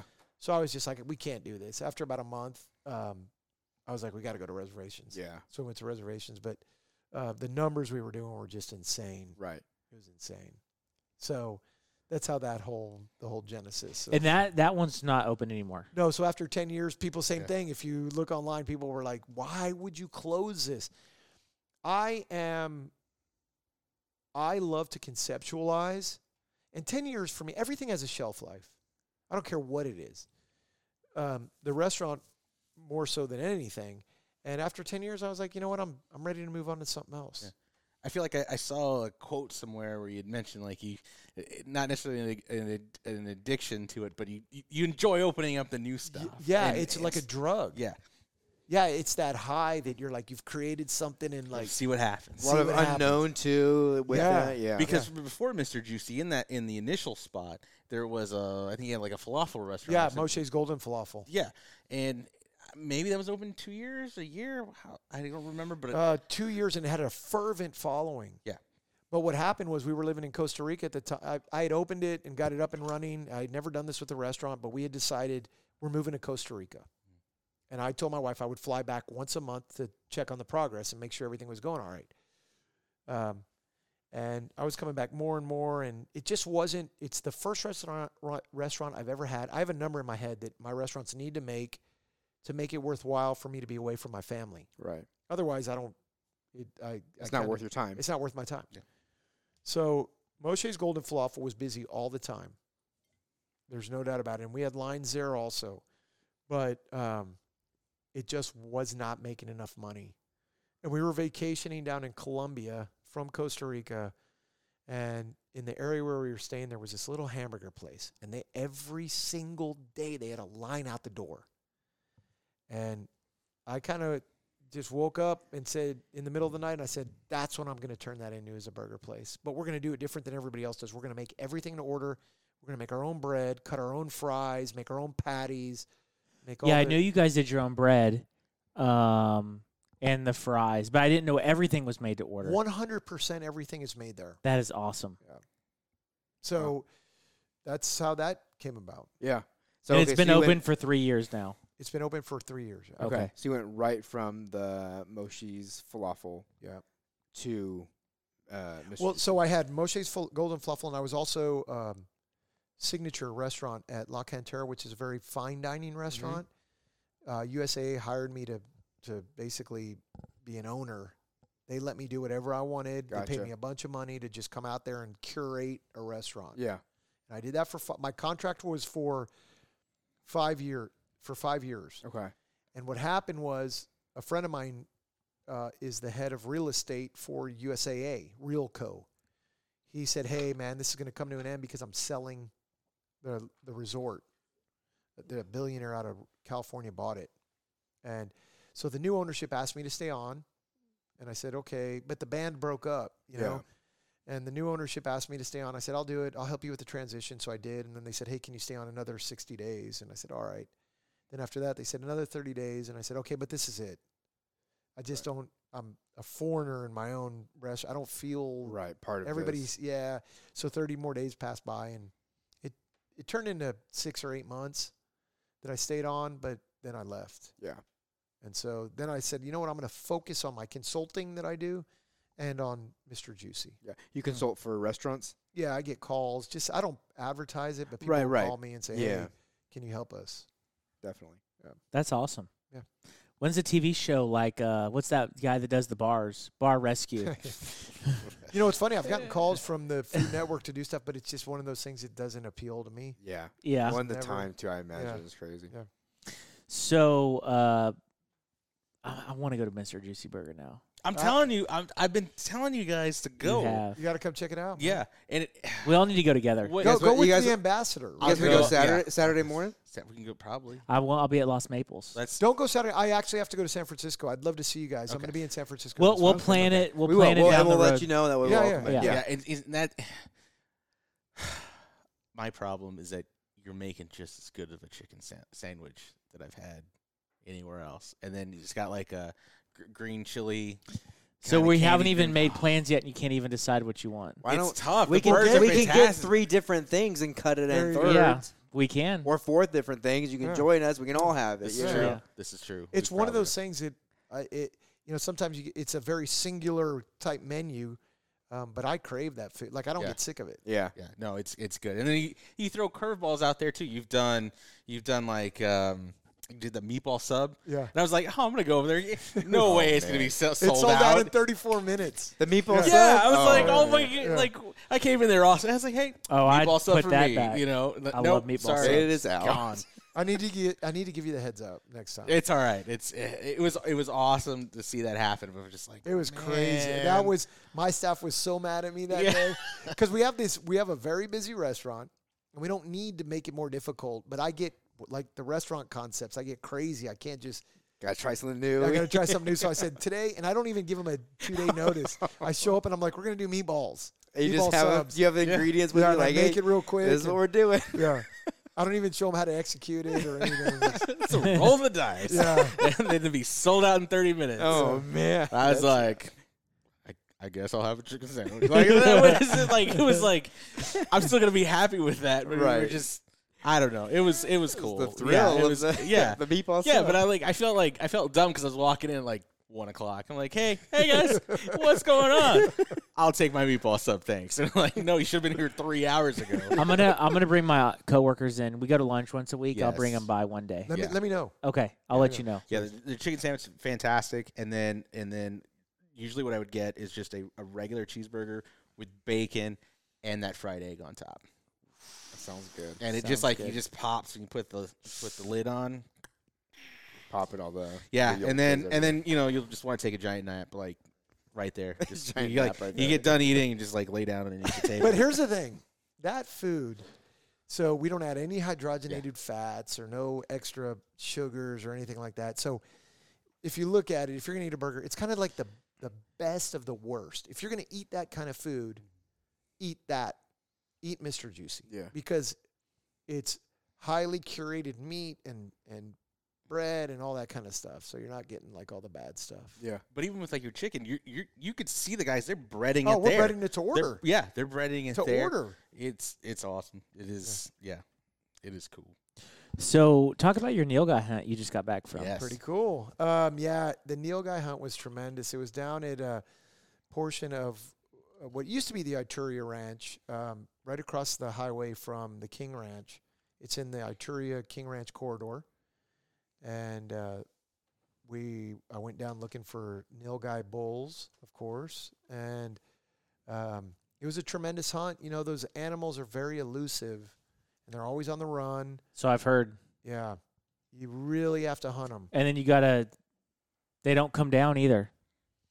So they absorb a lot, and like a lot of ranches will recommend or require you to have a 300 Win Mag or something more powerful. I took my 30-06 Winchester Model 70, and that thing just knocked the hell out of it. Yeah. I mean, I love that gun. It's a great rifle, great caliber, and so it's a tough hunt. I mean, if you've ever hunted them, they just don't like to show themselves, and when they do, like I mentioned, they're always on the run. They've got a great sense of smell and sight, and they're always on the lookout. Very apprehensive. We had seen a couple of cows, but it's kind of like turkey hunting. What kills more turkeys than anything in its patience, you know. So you really got to wait on them and just be patient. So I got fortunate and was able to take a bull. Were you like spot and stalking, or were you just kind of like Both. hanging out, waiting for things to come in? Both. I did the way I killed this one was I was waiting, and it was funny. I was by myself. This sounds like such a hillbilly move, but it was so hot out there. I was taking my shirt off. Nobody was around, and I was like, you know what? I'm going to take my shirt off. And so I leaned my rifle, and I'm taking my shirt off, and all of a sudden I hear something behind me. And I'm like, you got to be kidding me. And I turn, and out of the corner of my eye, I see this animal. And so I grabbed my gun, and at the same time, he heard something. So he shot across the sendero, and I picked up the rifle, and I turned, and it was the luckiest shot ever. It was pure luck. I shot it, and it shot him through the heart, and he dropped. And these things have 1/4-inch thick skin. I was saying they have like a fat cap or something. They don't have fat. They don't have fat. In fact, like the Snowmageddon, the cold weather really killed a lot of them off. Really, because it's just muscle, but it's got that 1/4-inch It's thick got a skin. hide. Thick It's hide, got a yeah, really thick hide. thick hide. Really? Okay. And if you don't shoot them right, they'll absorb it and they'll just take off. Take off. They'll take off. This was a lucky shot, and I was fortunate that it dropped him right away and it died right away. Yeah. But the meat is so good. I would argue that it's probably there's not a finer meat that you can harvest off of an animal. Really? Yeah, Okay. Better than Sandhill Crane? better than sandhill crane. Better than Oh, Axis. yeah. Axis is my favorite. meat. Axis. Axis is great, but Yeah. it Yeah. so far outpaces Axis. Really? as to the Okay. really- yeah. Okay. So walk us through is, okay, you've dropped it, you've processed it. No. Don't go Okay, back. well, wait, go ahead. You dropped it, and you told us before the Yeah. podcast that you processed it. So what is that like for you? So the first thing that has to happen in a situation like that is the animal's not going anywhere. You know, you can't even drag that thing. I had to call the How heavy was yours? 500 pounds. Yeah. Oh, man. But that's on the small side of a bull, of a big bull. Like those things they can be 700 pounds. Yeah. So they bring a front loader tractor out. Like the man. ranch hands came out in a truck. When I told them, I said, hey, it's a smaller bull. They got out there with their flashlights because the sun was starting to go down, and they're like, no, this isn't that small of a bull. We're gonna need the front loader. So they come out in the tractor and they pick it up in the bucket. Nice. Then that thing gets hung, gutted. You can field dress them, but I didn't have a bone saw to split the rib cage out there. Mm-hmm. So they hauled it back. And then it's processed just like a deer. I brought it home I had 4 large Yetis and 1 huge igloo. And it wasn't enough. I had to donate some of the meat to the ranch hands. And so I brought it all home under ice, kept it really nice. And then the next day I started to process it, remove it from the bone, grind it. Mm-hmm. So I ground a bunch of it. I got some what's called bung casing to make sausages. Mm-hmm. And so the last 2 nights my family has had, we started out, of course, with the tenderloin, the back strap, Right. actually. And I'll show you pictures of that. I have it on my phone. But that was pan roasted and then what's called aromatized with butter and thyme over the top. Finished real quickly in the oven, let it rest, slice, and it's between rare and medium rare. Mm-hmm. This stuff was like butter. You can cut it with the side of a fork. Yeah. What I made last night, which was interesting, is I ground a bunch of it and I mixed it with some pork meat, pork fat. I did cabbage rolls. So I made a tomato sauce. I blanched off in salted water the cabbage and took that ground meat, spiced it up with onions and garlic, and it's so mild. It's so mild. Wrapped it up, ladled the tomato sauce over the top, baked it off. Really? Unbelievable. And I made what's called potatoes, Lyonnaise potatoes, which are thinly sliced potatoes with onions, sauteed to where they're real crispy. Put that down on the plate, and then the cabbage rolls. It was out of this world, man. And Golly, that sounds. yeah. So I'm like, At what time did you put your shirt back on? Well, I was like, what's funny is I was like, holy shit, I killed this thing. You realize, and it's that whole adrenaline, Yeah. drop or whatever you want to call it. And I walk over to him, and I'm just like thanking the animal, and Right. doing all those ritualistic things. And really, you are thankful for that you were offered the opportunity. You took a life, you know. So then I realized, okay, these guys, I had texted them, and they're coming over. I got to get my shirt back on. You see it now every time you go on a hunt and it's slow, you're probably going to walk out with your shirt Take off. off your shirt. Right. Man, this is kind of lucky about very this. ritualistic. Yeah. You know, what's funny, though, is I took some photos. I'm on this. There's an app called Be Real. I didn't know anything about it, but I've got young kids. And Be Real, are you all familiar with No. that? It's this deal where it'll alert you. It could be 12:37 in the afternoon or 5:42. Ask your students. The Be Real will come up on your phone, and it's like a little warning sign. It'll say, Be Real is due or whatever. And you have to take, like if I'm sitting here and Be Real goes off, I'll take a picture of you. It'll shoot forward and back. So it'll take a picture behind the camera and in front of the phone and behind the phone. So it'll show from my perspective and also the camera's perspective seeing me. Yeah. And so I did that for my daughter, and I realized I had my shirt off. I sent it to her. I'm sitting there with my shirt off because this is how crazy my hunts are. It's kind of asinine. I'm doing a Be Real out there. It's like a shirtless pigs. Yeah. So it was kind of funny, but beautiful, you know, South Texas terrain. And it just rained for like the last. They got inundated with rain, so the cover was thick. It was very green, verdant.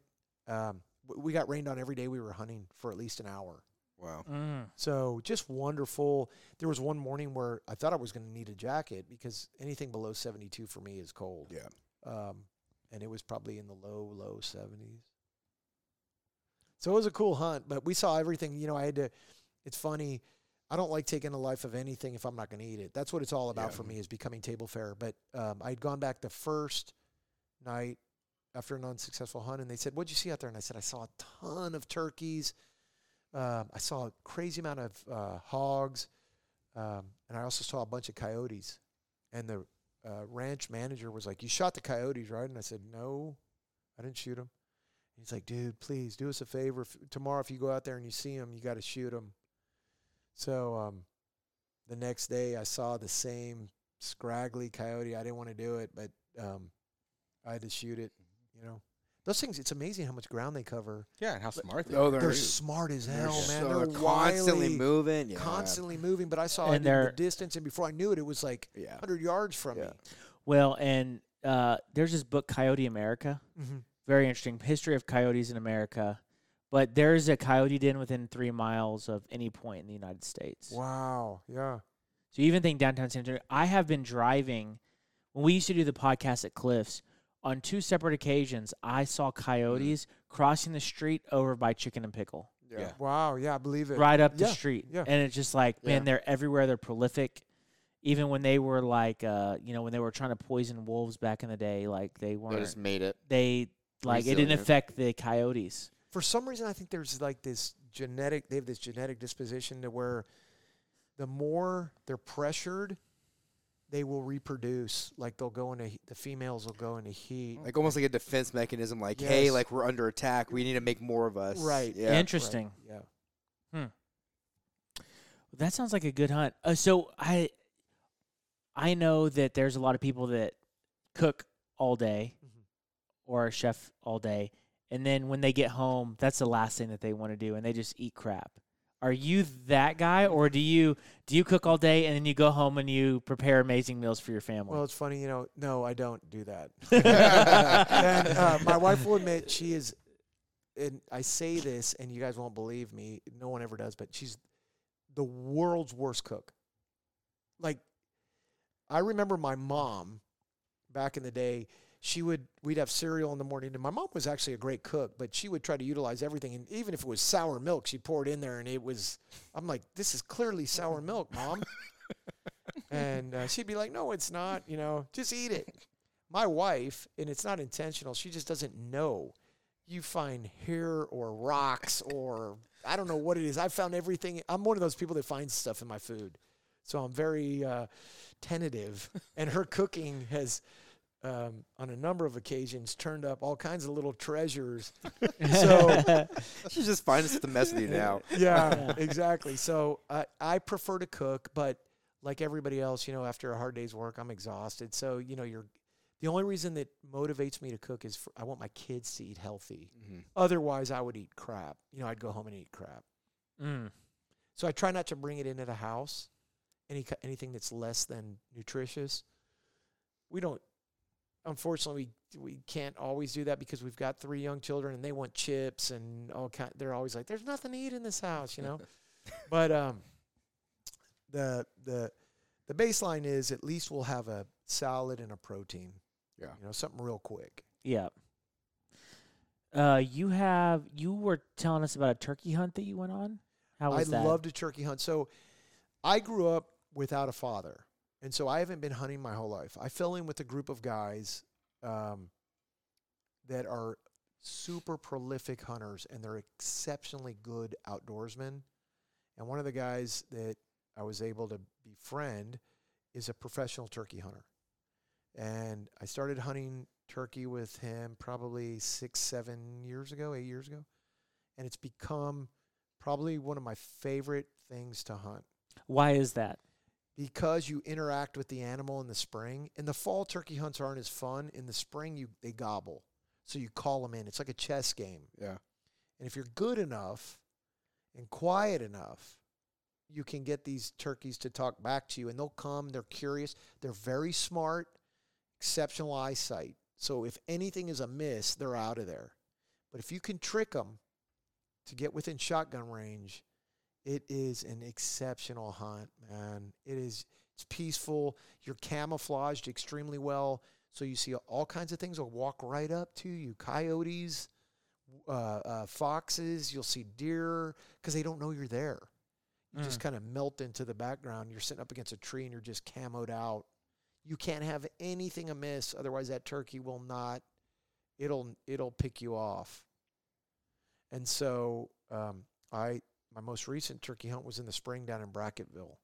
Okay. And I've had a lot of success in Brackettville at a buddy's ranch down there.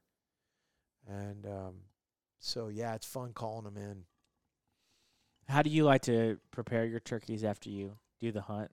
So a big thing, you guys are big fly fishermen, and you know that fresh is best. So the quicker you process and eat it, the better. But what I do I've done a number of things, kind of the way I described how I cook that backstrap of nilgai. I do that with the breasts.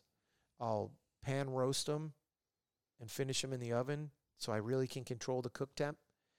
Sometimes what I'll do, if I'm lucky enough to bag more than one turkey, I'll pan roast it, let it set up in the refrigerator overnight, and then I'll take it to my meat slicer at the restaurant and slice it on like a number 1. Yeah. As thin as possible. And make actual like sandwich deli. Real deli turkey breast for the kids, so you can do piled high turkey sandwiches. Oh, nice. Yeah, it's so worth it, man. It's a really great animal to bag if you know what to do with it. Yeah. Unfortunately, as you guys know, a lot of folks will go out and hunt and they don't know how to process the animal, and they'll mistreat it, and they'll be like, "I'll never eat snow goose again. It's horrible." Well, no, it's not. It's actually extremely. It's a delicate meat. It's really great. I went on a goose and duck hunt, and everybody gave me all their stuff, all their goose and duck. Yeah. They didn't want it, and I said, "Why not?" And they're like, "This stuff is horrible. My wife won't. My wife and kids won't eat it." And I told them it's because you're overcooking it. You overcook it, it's going to taste like liver, real gamey and livery. You undercook it, or you cook it to the right doneness, and it tastes like the best veal or beef you've ever had. Yeah. Mm-hmm. Are you doing any wet aging or dry aging with any of the other meats that you're preparing? I will age the nilgai. Yeah, there's been I let it hang. It's still hanging. Some of the meat. But the backstrap you didn't. You just one backstrap I wanted to cook because that's kind of there's something about going out as a kind of hunter-gatherer and coming home and having table fare that night. I agree. Yeah, I usually will take one backstrap and kind of make something out of that. Yeah. the first You come time. home and you're eating that with your family around the table. It's like, it's such a great thing. And I think if more people realize that about hunting, it'd be more popular. The guys that I went down there with this isn't the group of guys that I normally hunt with, but the guys that happen to be hunting, they're like 60, 70 50-year-old guys. And there's nothing wrong with that, but a lot of hunters are aging out. Yeah.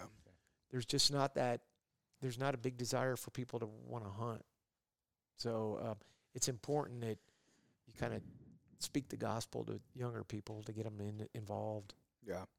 whether it's fishing or hunting. Yeah, both. Yeah, really. Because a lot of people nowadays don't want to be outside. No, they won't be influencers inside. Yep. Or YouTubers. That's the big one. Well, I mean, you'll be outside to do your Yeah, that's why I said TikTok they want to video, be YouTubers. Yeah, they want to just. Yeah, you know the trends. You're a 6th grade science teacher. They just want to do YouTube. Yeah. I tell them they're always like, "Why do we have to do this?" I'm like, "Because not everybody can be a YouTuber. That's right. You know, not everybody. Somebody's got to be a scientist, guys. Come on." And nobody's seen you on YouTube yet, huh? None of your, Not students? for lack of trying. So. So with Yeah. these two doing a sandhill crane hunt coming in, obviously they're going to bring home stuff. 'Cause I know you guys are going to shoot stuff. Oh, we're going to shoot stuff. Tips on preparing something like that. What's usually your go-to in your head when you bag a couple? What are you going to do with those sandhill crane breasts?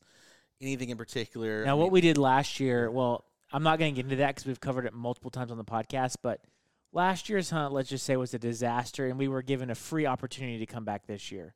But we came home with 1 crane, maybe 2. And how'd you prepare it? I'm curious. We did a pan sear with just butter. And how did it come out? Fantastic. Yeah. So that same pan sear that you did, was it a thin cutlet? No, it was the full breast. Full breast. And we did a leg just for as an The experiment. leg, so maybe that's what we need advice Is on is the like how. roasting. Well, you've got to braise like that. It's the same with turkey.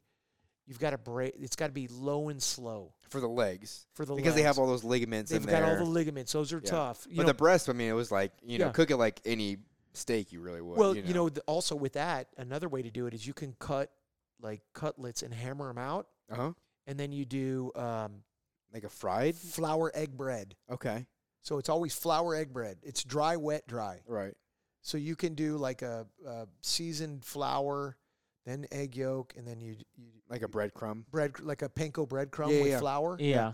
And then you saute it. You can make a brown butter caper sauce. Oh, yeah. So if this takes a little bit more skill level, but because it's an emulsified sauce and it can break real easily, but you can put lemon juice, reduce it down, or take brown butter, or take butter, make it what's called burn noisette or brown butter. Yeah. Then you add the lemon juice, let that reduce, and add capers and a little caper juice. Yeah. Let that reduce and add a bunch of chopped parsley. It's good because, like, my wife, she's the baker. I'm the person who Savory cooks. guy. Yeah, exactly. And so she's working on brown butter a lot. She's got it down pretty well. Okay, well, there so you go. I mean, like, we You're can already happy kind of right we can there. tag team it. You You're know? already happy there. But you have to have the acidity. Yeah, to with the counterbalance the lemon. fat. Yeah, Yeah. So you do that and you ladle it over your crispy cutlet. yeah. that sounds You, That awesome. sounds so you ladle that. Oh, fantastic. nice. Yeah. Yeah. Oh, yeah. Sorry. Yeah. Exactly. Are you going on the crane hunt this year? To be determined. Where are you The going? dates got moved. What are the dates? They got moved a week forward. So what's the date? First weekend in November. Maybe. Where are you all crane hunting in the Panhandle? Lubbock. Yeah. Okay, cool.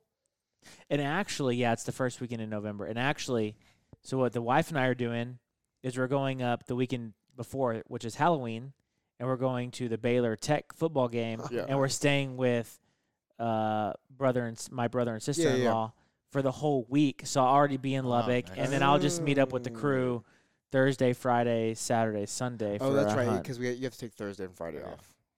Gabe, Right. are you going on that hunt? Maybe now. The dates got moved. Maybe. Yeah. See. Okay. So you guys take off 2 days. So the hunt is on Friday, Saturday morning. What Ian has done before is what Ian did last year. He worked Thursday and drove up super late. He got in at like midnight, and then we were up at 4 a.m. for the hunt.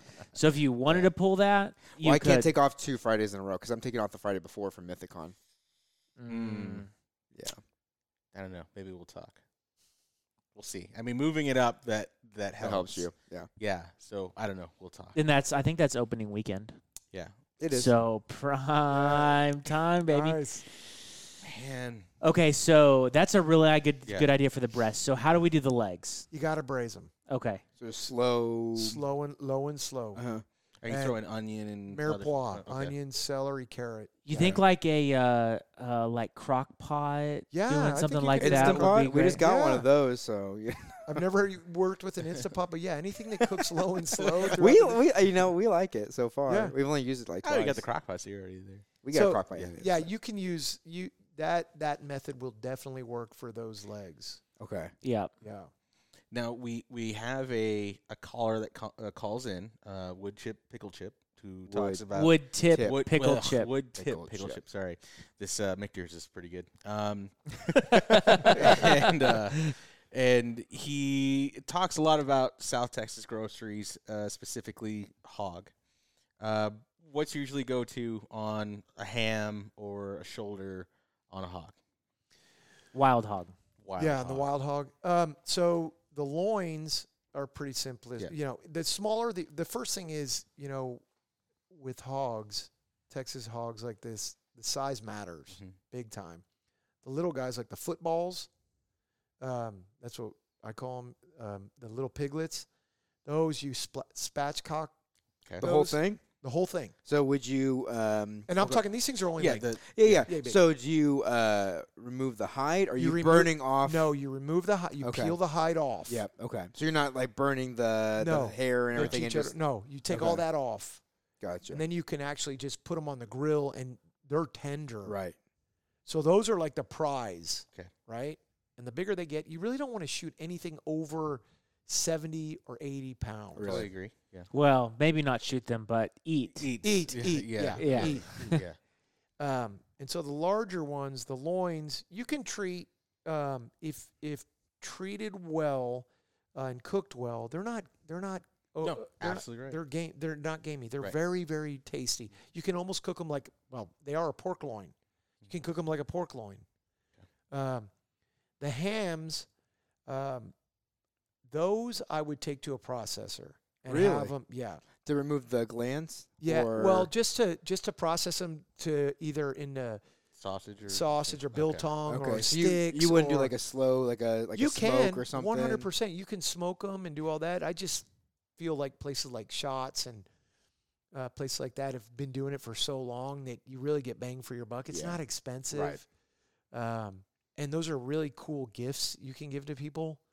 So you're But- doing like breakfast sausage or like Italian sausage? 100 Oh, I do breakfast. Like my yeah. last hog I Yeah. shot. Yes, Breakfast. oh, I bet we it was go awesome. through. I do. I'm getting to the point where I buy more breakfast sausage than Yeah. I buy ground because we go through breakfast sausage. I make a breakfast casserole with eggs and breakfast sausage and throw it in the oven. It's got green chilies, eggs, sausage, green chilies, You brown the meat before you put it cheese. in there. Brown the meat before you Wow. put it in. Dang, that sounds Salt, pepper, milk, and it's a recipe from my dad. good. That sounds And you good. throw it in the oven. I've had your dad's. You yeah. make some. I've had your dad's. You couch. make some biscuits and you make a little. You cut it Yeah. into little squares. You make a breakfast sandwich. I make that all the time, and because of that, I'm starting to get to the point. I'm like, when I get things processed, like I do way more breakfast sausage Yeah. Yeah. than I do The other ground. That ground sounds beef. delicious. You can also make chorizo with it. Yeah. stuff. Yeah. And it- Yeah. I had well, some venison, like chorizo, spice Um, venison and stuff. But what's the place up in Bernie? Oh, I'll tell you right now. just the S. K? No. No, my Klein's? buddy Klein's. Klein's. Yeah. Klein's. They do a chorizo. Yeah. And I'll get a couple pounds of that every time I get something because I usually use Klein's, so I usually do breakfast sausage, a couple pounds of chorizo. Yeah, I usually do clients as well. You- Their you know who chorizo's actually- so good. There's Otea's over on Nakoma. Mm-mm. So they've been processing, I think, since the 70s. They're a taxidermist, but on the other side, they do the processing. They do a real good chorizo. Yeah. It's a little bit lean, but the flavor is like Is there? really good. Yeah, usually on the hams with the girls, I'd kind of keep it in the cooler for a couple of days, draining it out That's every what I was night, gonna- right? Yeah. And then pull it out.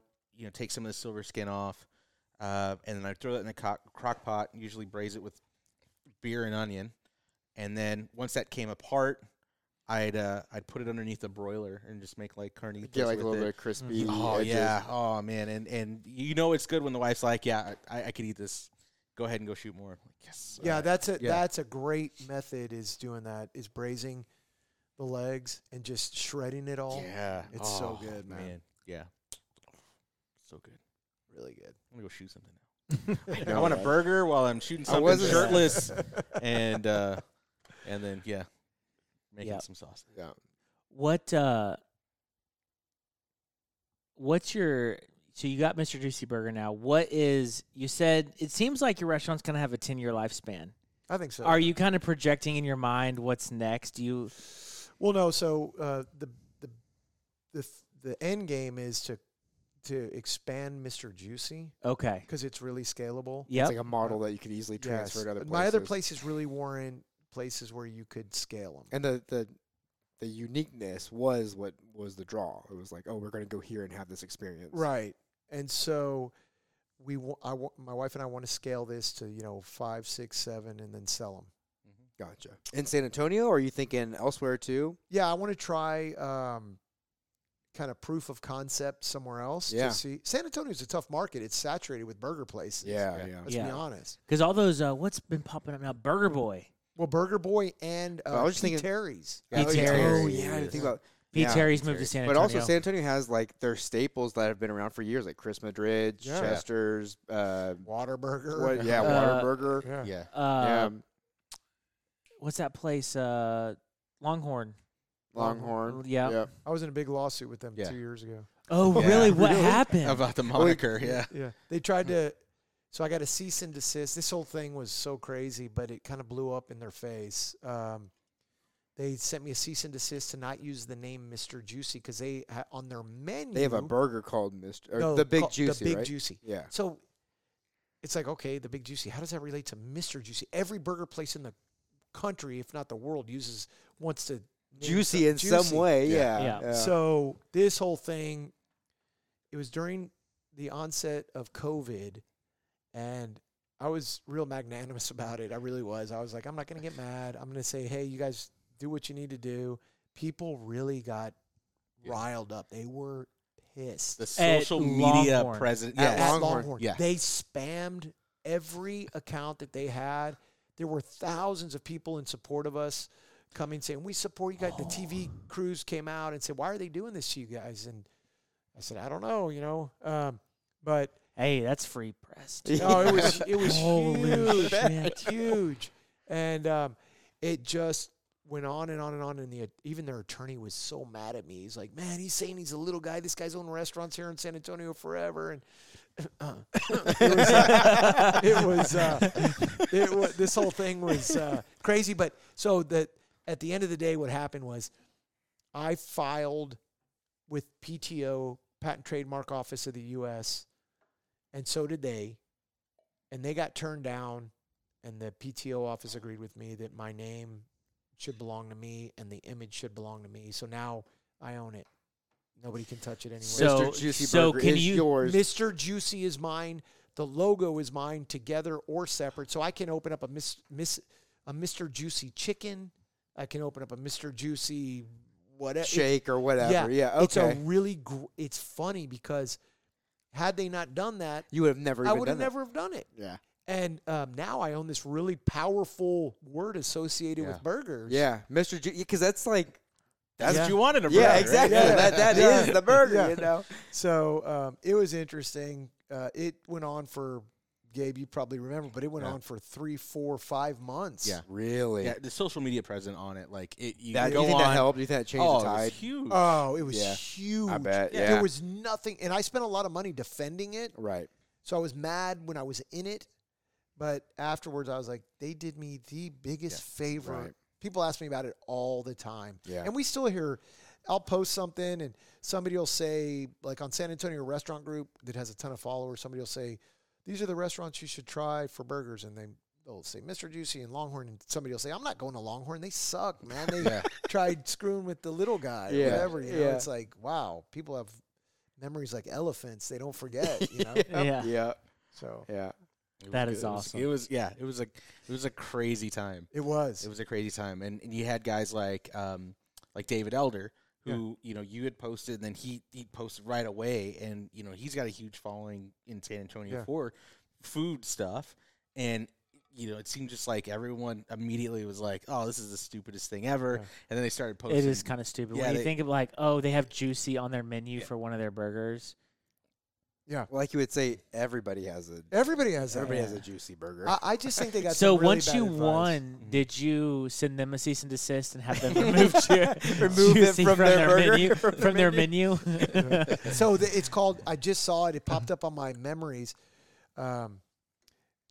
The Current said, "Mr. Juicy expertly trolls Longhorn Cafe," because on my reader board outside under the sign, I put, because they had the big Juicy. I said, "We're kind of big and really juicy," or something like that. And it was in the Current. They had taken a photo of our board and they say expertly trolled or something like that. Yeah. That's awesome. Now, this is going to be a question for my wife because she's gluten-free. Do you have, does Mr. Juicy Burger have options? 100%. Awesome. Yeah. Sweet. We do a bunless burger, but we also have a gluten-free bun. Nice. Money. She's going to be pumped. Yeah. Do you guys make that in-house? I'm just curious. It's the only. No, we don't. I figured hardly anybody. You can make them. They're not difficult. They're just, they are kind of a pain in the ass. I would say probably more time for what and they do. we may sell. There are days where we'll have a run on them. Right. We'll sell 10. I think the most I've ever seen us sell in one day is 15. But it wouldn't. You can't make a batch that small. Right. really. That It's would a actually be pain. worth your time. Yeah. When you got to I clean totally the get that. kitchen too, Yeah, and yeah. make sure the surfaces are clean and all that. Yeah. No, and that's why, because I don't think I've ever seen anybody who's like, "Oh yeah, we make our own gluten-free buns." So Yeah. in a bakery. Yeah. in a bakery. And even Yeah, then- there's a lot of Even bakeries then- that do gluten-free stuff around San Antonio. Yeah. A lot. Yeah, Kindle's So- doing gluten-free. There's one that I heard that was really great, but it had closed down. It was like an Australian bakery or something on Avenue B over by Playland, or I think I know what you're talking about. I can't remember what it was called, but they just closed down. People were really upset because it was supposed to be amazing. I don't know about that one. No. She does Powerhouse Bakery a lot. Where's that? It's off of Hebner, and it's on the other side of I-10. Maybe like 2 miles. I can't remember the intersection. 2 miles down Hebner, going past I-10. You take a left, and they do like a lot of meal prep meals, and then they also do the bakery, and they have a lot of gluten-free options Is for it the the bakery. big question always to me is someone that's not gluten free, would they enjoy it? Do you enjoy it? Now the meals maybe, but I've never done the bakery thing. Yeah. I've never enjoyed like the gluten-free bakery stuff as much. Yeah. It's tough. It's tough. But you guys have sourdough options? No. Okay. No, So the original plan. Kindle's all weird. She's either like gluten-free or sourdough because like other breads. It's like, okay. you Just know. don't invite her. We go. We that's go. right. We're Yeah. going We enjoy anyways. it. Yeah. You We know. enjoy. I mean, you can just come back to the house and be like, "Haha, it was the best hamburger I've had." Exactly. Smell my burger Yeah, breath. and yeah, now smell we're my yeah. But you do have the Dole Whip now. Yeah, we have Dole Whip. Do you guys know what Dole Whip no, is? I have no idea. So I didn't know either. And we were in Maui with the children, and Gabe, you had mentioned if people see a line, they love lines. They love right? lines. We saw this huge line coming out of this little ice cream shop, and I'm like, "What the heck?" I told my kids, we were in the rental car. I said, "Get out, get in line, see what's going on." yeah. So they got in line, and they came out with these pineapple soft serve. Yeah. Man, it was like a revelation. These things are like pineapple times 10. It's really intense, and it's a soft serve. And it's got a cult following. It started at the Disneylands and Disney Worlds. Yeah. It's the only place you could get them for a long time. And then kind of the Hawaiian Islands started selling them like crazy. Yeah. And it's just got a tremendous cult following. So we were there, and I'm like, man, I'm going to bring this into Back. Mr. Juicy. Yeah. So I've since been told that some years they'll have it at the rodeo here. Uh-huh. But man, the fervor that people had for it when they found out we were having it, that we have it, it's crazy. That's really Yeah. cool. It's is real good. refreshing. Yeah, Very. yeah. Very. Yeah. That's really cool. It's having an official like Dole Whip. That's neat. Yeah, It was good. it's It was good. good. I was there when they were putting in the machine. Oh, yeah, Were you really? Yeah. Yeah, but we had to leave. I was with Gabe, the kid. how often are you there? A lot. A lot. Yeah.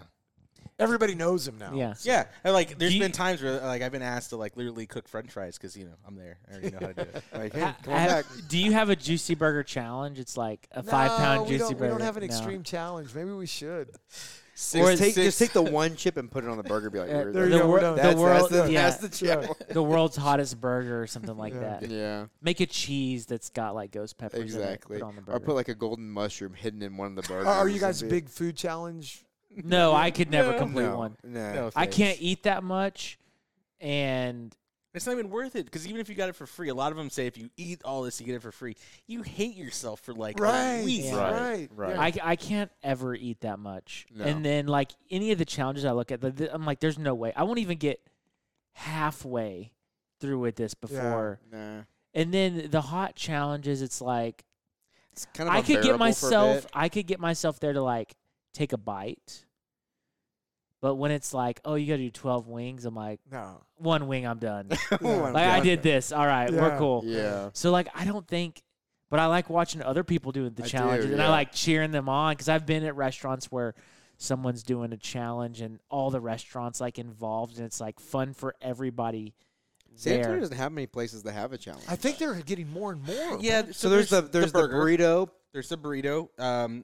There's the breakfast one from Max and Louis. Max and Louis. There's Wait, what's Max and Louis breakfast? It's Oh, everything. dude. Is it Yeah. a breakfast taco? Because I could No. probably No. eat like 100 of those. No, dude, it's everything in the kitchen sink. Literally, It's okay. waffles, Pancakes. pancakes. Oh Yeah, no, stacked. I couldn't do that. There's the Four Horsemen burger that's off. And that's the one that's like this no, big, no, right? It's just the hottest.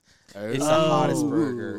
How And have I I don't not know heard if about that? It's been on the Food Network and all that on those challenges.